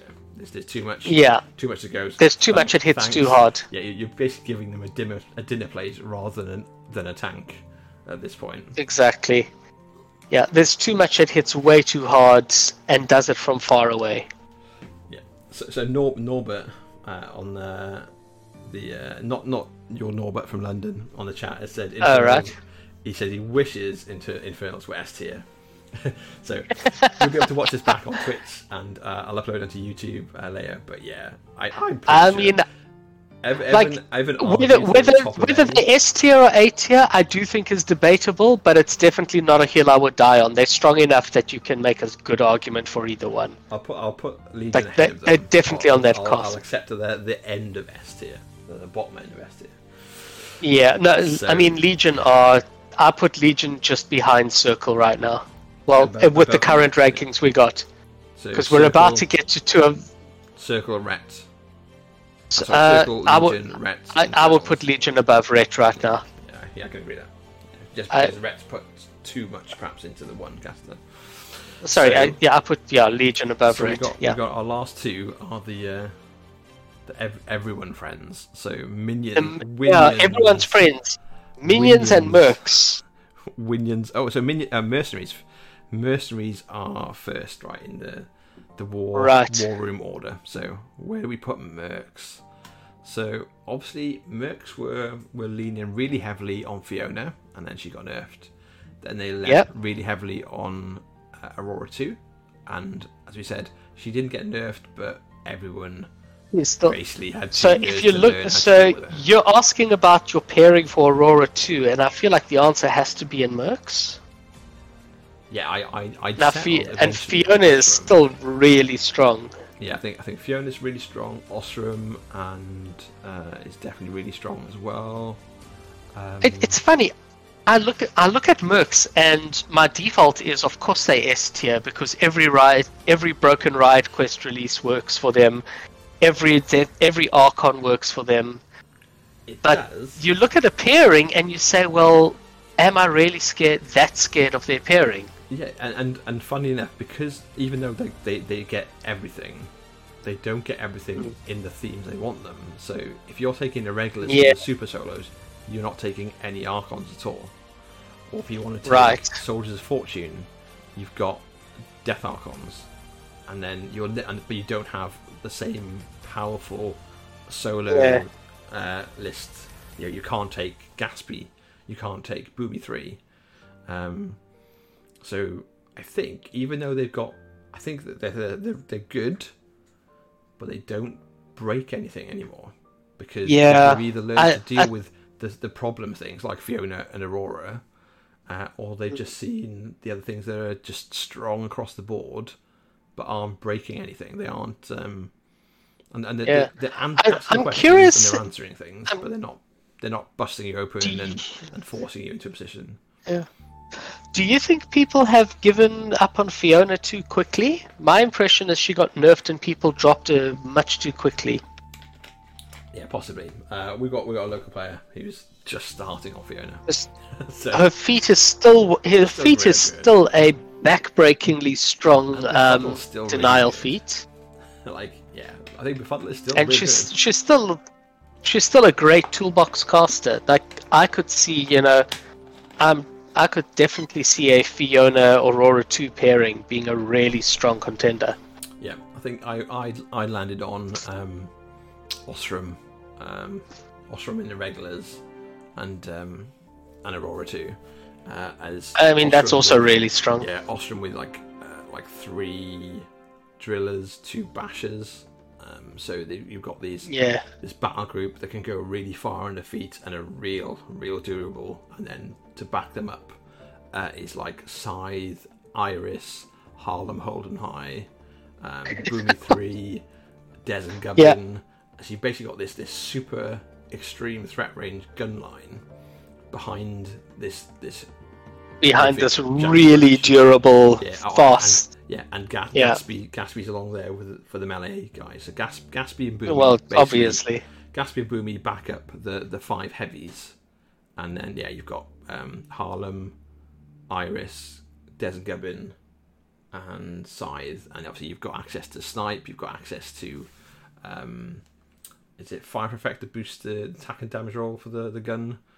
Whatever other gun boost that Osra brings, and I thought it was really cool. And in fact, I bought all of the stuff except for the dwarf things. I got like 3D prints of something different. I don't like the aesthetic of the Iron Kingdom's dwarves, so I went for more sort of steampunky, almost like Warcrafty dwarfs. In fact, what have I got? Dwarf Jack to hand. No, for example. But yeah, so I think they're real good. Are they S tier? No, not at all. No, they don't crack it. I definitely think they're A tier. Yeah, and I think they're probably. I'm not sure if they're ahead or behind Crucible Guard. So A tier currently looks like. Okay, we're going to shuffle this around the right way, I think. So A tier currently looks like Convergence, Trolls, Menoth, Crucible Guard, Mercs. So I think that Crucible Guard. I definitely put them ahead of Crucible Guard. Yeah, and I think Crucible Guard are probably around about where Convergence are. So I think it ends up looking more like, to me, Trolls, Menoth, Mercs, and then Crucible Guard and Convergence. Yeah, I mean, I think I probably put Mercs ahead of Crucible of Convergence, just because I think Mercs get you a better off list. Oh yeah, I'm on about putting Convergence at the bottom of A. So the top of A would be Trolls, then Menoth, then Mercs, then Crucible Guard, then Convergence. Just because they put so much stock at the moment in that list, and everyone and their everyone's been taking for it for 2 years, as you say. And anyone that wants to actually spend the money to buy that many angels and stick them on the table and learn how to do this. Obviously you don't see the camera. It'd be basically like, you've got to pick them up and fish them out like a fucking fairground ride. All your heavies and your angels from in and amongst themselves, and your objective is a nightmare to play. I put them on the table. Oh god, it was not fun. So, yeah. So there we go. All the wings. I'm having nightmares of the old Vienna 2 Legion flying circus. Yeah, I think I'm happy that Mercs ends up in just smack bang in the middle of the A tier there, which leaves us with just Winions to round us off. Winions and Winions. Spicy take. I like them for S tier.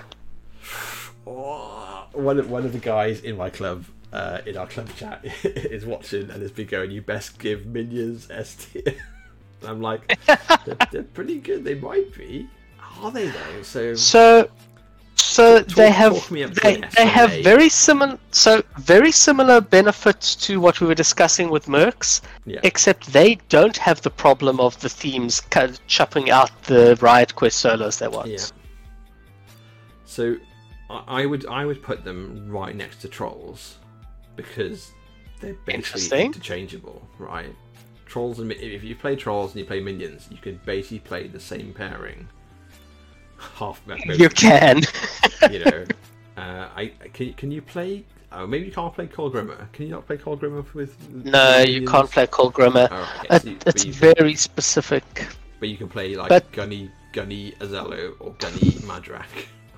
Or... So I think your off list is a lot better in Minions. Yeah. Rask is still amazing.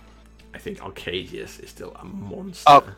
Arcadius is a monster. Arcadius is a genuine monster. And Arcadius is Jugger is still scary as hell. What is it? Arcadius is a monster that beats Kruger. Yeah.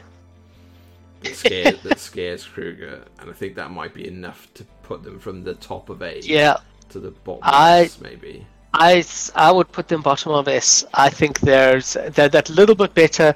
They can always just hammer the Riot Quest button, which is great. Yes, they fucking can. Yeah. How many Archons would you like in your list? So your 2 juniors. You can either take six Archons, or take two Death Archons and all the Riot Quest solos you can swing a stick at. Fuck rid of things that are going to kill everything they touch. Yeah, they don't do. And as Azello's Death Archons are freaking terrifying. Holy crap! I lost the Skin and Moans to 1. And I was not happy. Just looking at it, didn't even get to combat. Just looked at it and it died. Yeah, I can see that. He looked. Yeah, Stationary 2. What's the name? Stationary 2. What's it called? 2 Cage Rages on Half-Life and one round the freaking Skin and Moans. Like, holy crap. That's not okay. Yeah, it's silly. It's really cool. It's nice to see Minions were like a Dark Horse faction for so long, and like in Mark 3 they've just become like a main faction. Yeah, I think Mercs too. Mercs and Minions were both. Yeah, Mercs and Minions have both really benefited from the strong solo releases. Yeah, and like the extra themes and stuff as well. I think but like at the end of Mark 2, you'd go to like a 100-player event and there'd be like a handful of Minions and Mercs, and you go now to a 16-player event and I expect to see 1 or 2 or 3. Yeah, Mercs and Minions are real factions, and you expect to see some representation. Yeah, which is cool. So that's the factions. But I'll do the quick run now because obviously Evan's not seeing my screen, unless you're watching the stream as well. I've actually got the what's it called up. I've got the Twitch stream up in front of me. So we've got S tier. The top is Krugers or Orbros. I feel like we should be spitting every time we say his name. So Circle Orbros or Kruger 2 and whatever shit he wants to bring with him at the top of the S tier. I swear, just bring Kaya 1 just to troll people. Mosar. Mosar. And then we're going into Legion, propped up by a big strength from Bethane 2 with Krissa, Fianna, Bethane 1. And there are a lot of options for the second list. Retribution, so Falcia way at the top, but then with like Helena, Issyria, Gorshade, Ron is still going to kill the shit out of people if they're not ready for it. I mean, Ron, you don't see a lot of Ron, but I mean, he's still Ron. Yeah, I think he's still Ron, yeah. Infernals at the 4 for the S tier. Just so oppressive for a lot of lists still. And then minions rounding out the S tier. And like the fact that there's so many like that we think are that good, but also like the difference between them though is small. So like going from S to A, we've got Trolls, Menoth, Mercs, Crucible Guard, and Convergence. B tier is Kador and Signar, which is obviously the original factions, right? And then C, Grimkin, Scorn, and Crix. And Luke, Crix is the last. It's really hard seeing Crix down there, man. It's a dagger through my heart, but there it is. They've not had many releases. Like obviously they've got Gatsby 4 they can take, but like apart from Gatsby 4, what's the last good thing they've had? No, I mean any releases they've had have been so nervous. Like while every other faction was getting releases that were really strong, there were just such timid releases. You know, I don't know if they were just terrified of Mark II and don't want to give Crix anything good. Or they're just terrified that you put anything that's slightly above the curve with Scar 1 and it's bonkers. Like I think Scar 1 is the problem for Crix. Because it makes them so hard to balance. But I don't even think that's true, because Scar 1, like I say, all she's doing is, I know it sounds ridiculous, all she's doing is a +5 armor and a +5 strength. And frankly, a +5 strength is not all that outrageous nowadays. It's not on its own, but like you go +5 strength. Crix aren't doing much else. +7. Gatsby 4? Yeah, you can get there. And then, I mean, this is Crix. They're known for hitting hard. And then +5 armor on Crix, which has fuck all armor anyway. Like, you're not going to build a tank list with Crix. Yeah, you won't. But like, I'm thinking, if you go Scar, you Feet, you've got Dark Shroud, you've got Hermit, and then you're running it in Slaughter Fleet, so you're getting Gang. Yeah. And it's like. So +2. But the problem, so your problem is you're doing it after taking an alpha anyway, because Crix is slow. Yeah, I think even because you either take Stalkers to threat an okay amount, but it's only an okay amount now. It's not an extreme 13's not a lot. Yeah, but and there's a lot of stuff that's going to spray half your Stalkers off the table before they get to attack. That's a good point. Yeah, and that's the thing. So even with going, I can do a +9. Strength +5 armor and making my Jack's weapon masters is still not enough. So you're just not going to get much use out of all of those numbers. The numbers sound scary on paper, you're just not going to get much use out of them. So sorry Crix. And I'm with them at the bottom. I'm playing Grimkin. Does that mean I'm like a fluff player now? I put Aurora, I should say why. So I was playing Aurora. Playing Aurora, and like I said, I had Aurora and Aurora on my dwarf list ready for the SteamRoll event we went to. I had to just complete a couple of more models built to get there.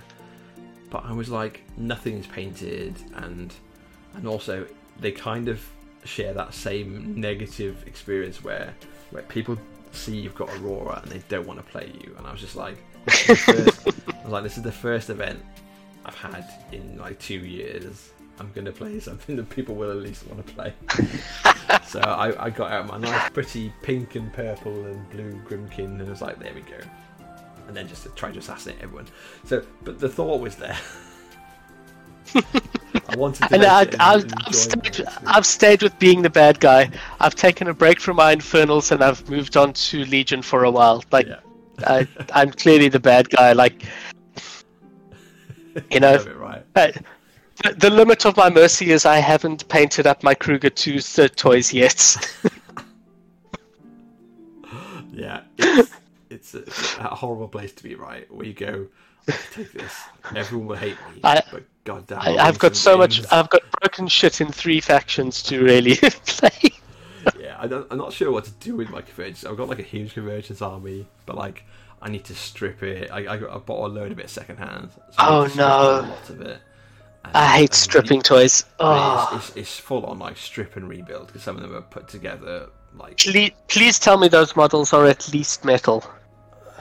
Yeah, I think most of them are. To be fair, yeah, because plastic and resin, as long as they haven't like painted thick on, just paint over the damn things. It's not worth trying to strip plastic and resin. Yeah, it is like.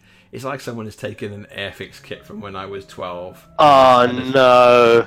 Yeah, I need these guys need to be. Yeah, you used to describe that as melted crayon painting. Benny, if you love stripping models, come to my house. Let me give you some things, and then you can give them back. Oh no, I hate and clean. Oh no, I despise stripping models. I hate stripping models so bad. Like I would rather pay like more money.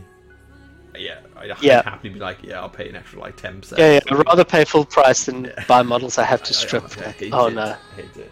But there we go. So if it's second hand, I'll just want to make sure that it's painted on with thin coats and I can paint straight over it. Enough that you can manage. But yeah, so talk about that. That's my personal hate is stripping models. I would rather play Crix.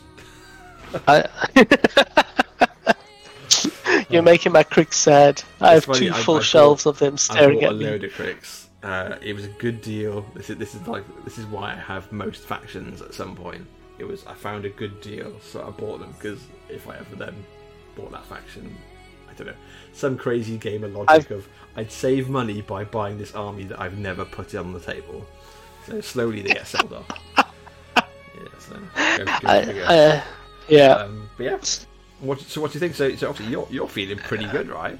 S tier Infernals. I mean, I am. I'm feeling really bad about myself. Why am I not doing better when it's all S tier stuff I'm playing? I beat with a C tier faction last week. You It'd be a shame on you. In a matchup that we were in perfect agreement was absolutely stacked against you. Yeah, I also beat Retribution as well. It was a Ran list.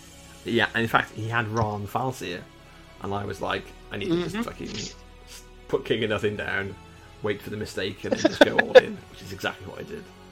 I do like your assassination themed list there. It is a lot of fun. It's like, here's a puzzle. I've got 2 turns to make it work. Yeah, there's a lot of angles to cover to make yourself safe from it as well, which is kind of cool. Yeah, need to finish painting it or need to get the art onto the table. And I've also got some non Priority Press stuff to paint that has arrived today. Some beautiful pinky purple. You need to give your your Wanderer list a bit more table time, because the Wanderer with those defiled Archons is just amazingly fun to play. John Henry has come in. John Henry, what do you know, John? John Henry is saying Infernals are not S tier. I think they are. So we're just winding down. We've got everything in its spot, and John, be grateful that you're living in this glorious age where trolls are like the top of the A tier. Like I think we discussed Infernals being maybe A, maybe S. Yeah. So that was my take. The big thing was we're giving them a little bit of credit for the Harvester of Souls coming in and pushing them back up. Yeah, and we're saying that potentially breaks basically some of the things that made Infernals bad, or some of their bigger, the big weakness that really holds them back right now. Yeah. Oh yeah, John. And you've been like a troll player forever, but I'm just saying, like, you're like in the golden age of the troll now. It's like we've got. I mean, it's quite sad that the golden age of trolls is A tier and not S, but you know they've been D tier for so long that that's fine. They're so close to minions, right? Like that gap between S and A, I think, is minuscule. Like, yeah, which is kind of. Cool. I'm not sure about the top. Like, I think Legion and Circle are quite clearly ahead of the other three. I mean, the gap between the bottom of S and the top of A, I think, is real sharp. There's not much to it. Yeah. Agreed. Troll's got like one new release that was particularly tasty. That could be up. You know, you could be like. Yeah, agreed. Depends who plays Trolls too. Yeah, well, yeah. the Trolls always seem to be like one of those factions that like brought in its core players who played Trolls, and they were Troll players for life. You know, and they slogged it through shitty releases, and they slogged it through being knocked down, and then everyone else in the world getting tough, no knockdown, while they were dying on the floor. And they're now proper scary force, I think, which is kind of cool. Yeah, but I mean, those were the people who were also, you know, playing Mulg and a Mountain King with Ragnar, and you know, die hard, like, we tank, we are trolls that tank, and it doesn't matter that we're facing things with +7 damage swings. Yeah. It's kind of interesting to look at like the end of Mark 2, start of Mark 3. This was very different. Very different indeed. Like, everything in C was potentially an S tier. I mean, you know, old Scorn there was probably S tier. This was kind of the heyday of Zal. Crix was, you know, okay, just before the switch over of the editions. Yeah, Crix was definitely S tier. Yeah. Were Grymkin released in second or third ed?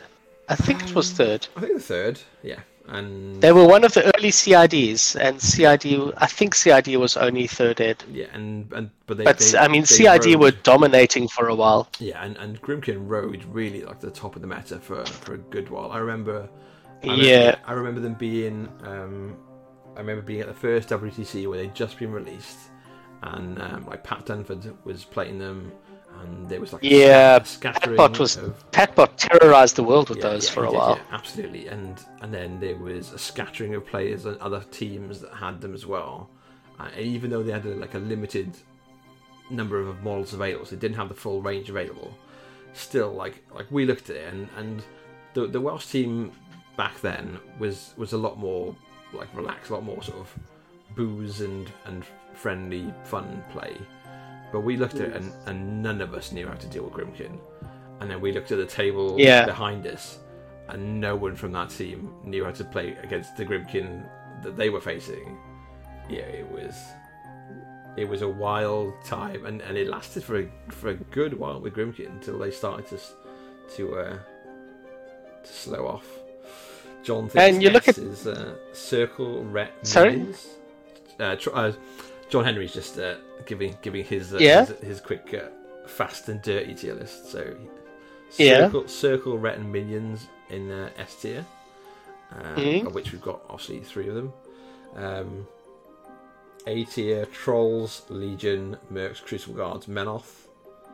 B. I'm absolutely going to fight with him on Legion not being S tier, just on the back of Beth 2 alone, and Beth 1 is also bonkers strong. His B tier is Convergence. Well, Convergence we got like at the bottom of A, so I could. Yeah. I could Okay. take it, Fine. That's close enough. And then Infernals, Signar, and Scorn. C. I'm not sure. Who's playing? John, you're West. I mean, if I'm playing Infernals, maybe, but like if someone who actually knows what they're doing, like Thomas Mucha's playing Infernals, like you got to be out of your mind putting in that low.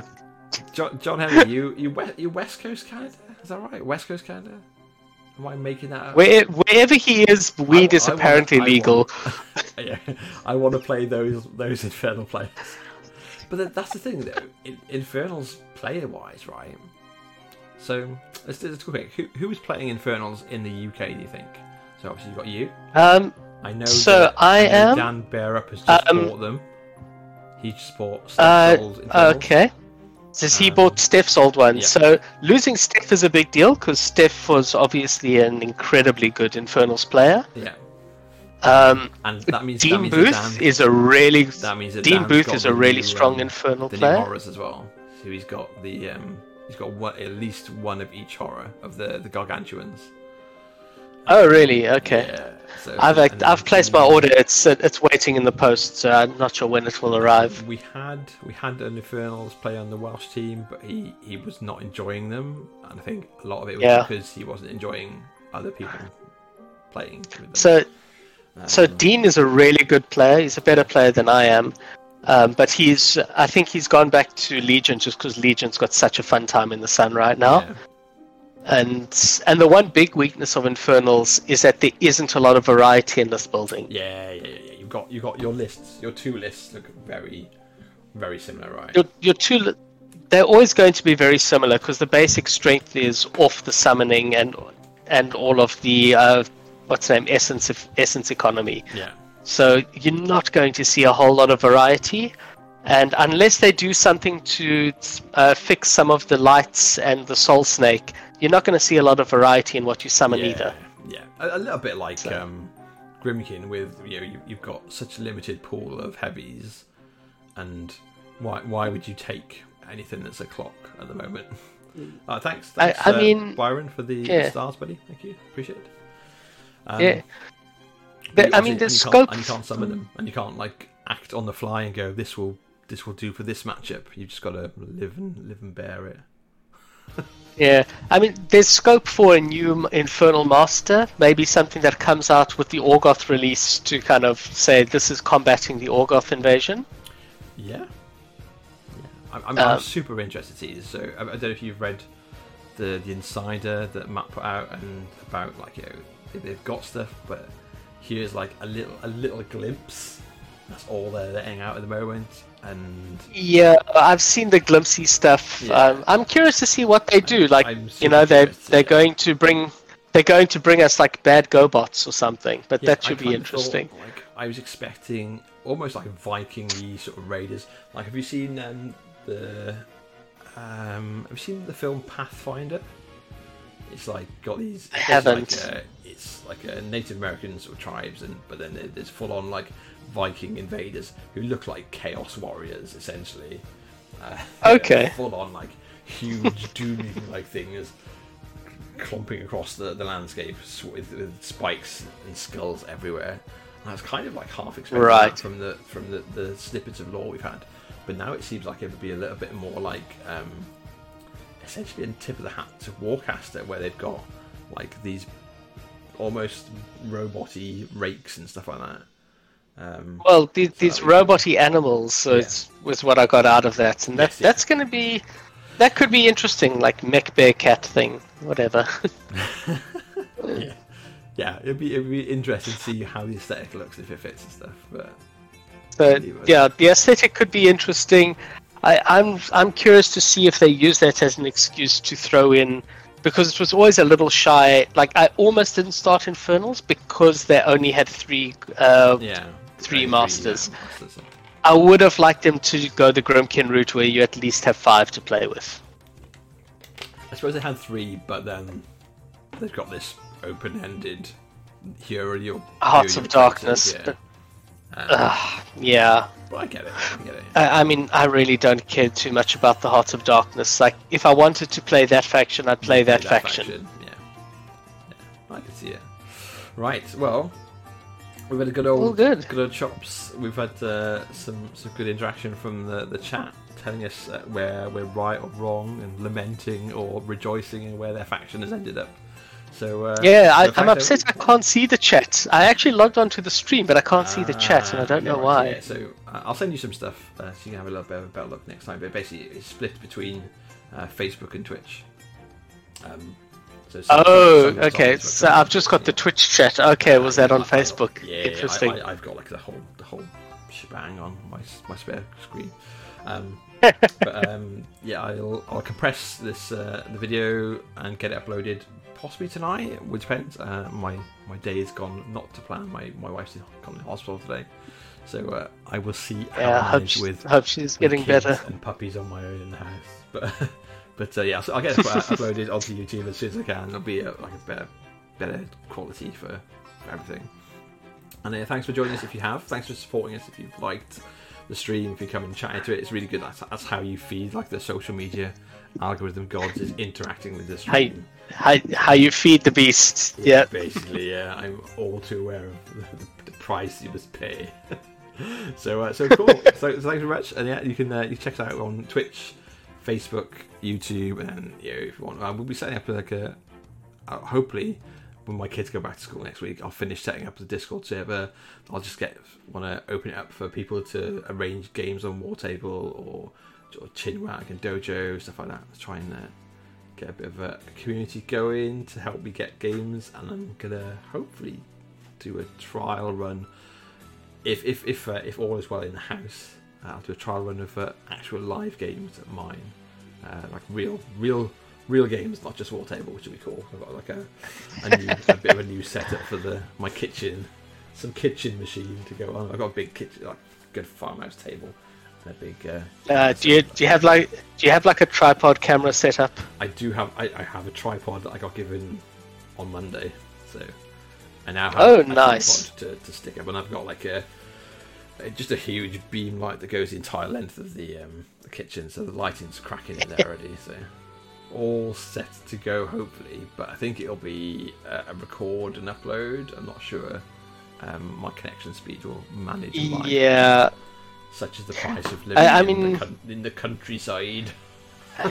I know everyone likes live, but I got to say, a bit of editing to kind of keep some of the dead air out is actually usually better. Not too bad, yeah. That's the other thing, is I need to have a little play around with things like DaVinci, like the editor program I've got. So I will play with that. But yeah, thanks Evan though for joining me. So we've had a good old night. Absolute pleasure. Just come up to 2.5 hours of War Machine toss. But it was War Machine Waffle. Yeah, great stuff. I love chatting about the game. I think it's still in a really, really good position. And don't listen to the negativity online. The game is fantastic. Yeah. It's definitely far from dead. It's very... I mean, just one thought on that. Like, it's really easy to get negative when you talk about the stuff you don't like. Yes. Because there is stuff. As soon as you start playing it on the table, you remember, oh, this is why I can forget about that. This is just such a great game. Either my mates or these complete strangers that I'll probably become friends with and see like multiple times a year, and it's the whole shebang, right? And no matter what game you pick up, you'll always have that. Oh, this is the new thing. It's broken. It smashes my faction. It's shit. But that's just games, right? But the difference in the War Machine community is you look at it, and rather than spending a year complaining about it till it gets nerfed, you figure out how to fuck it up. Hence, Yeah, and people have worked out how to shit on Aurora too. Yeah. You change how you play, and you bring these extra tools. I think that's what makes War Machine more tactical and strategic in my mind than a lot of the other games that I see played at like my local club or that I play.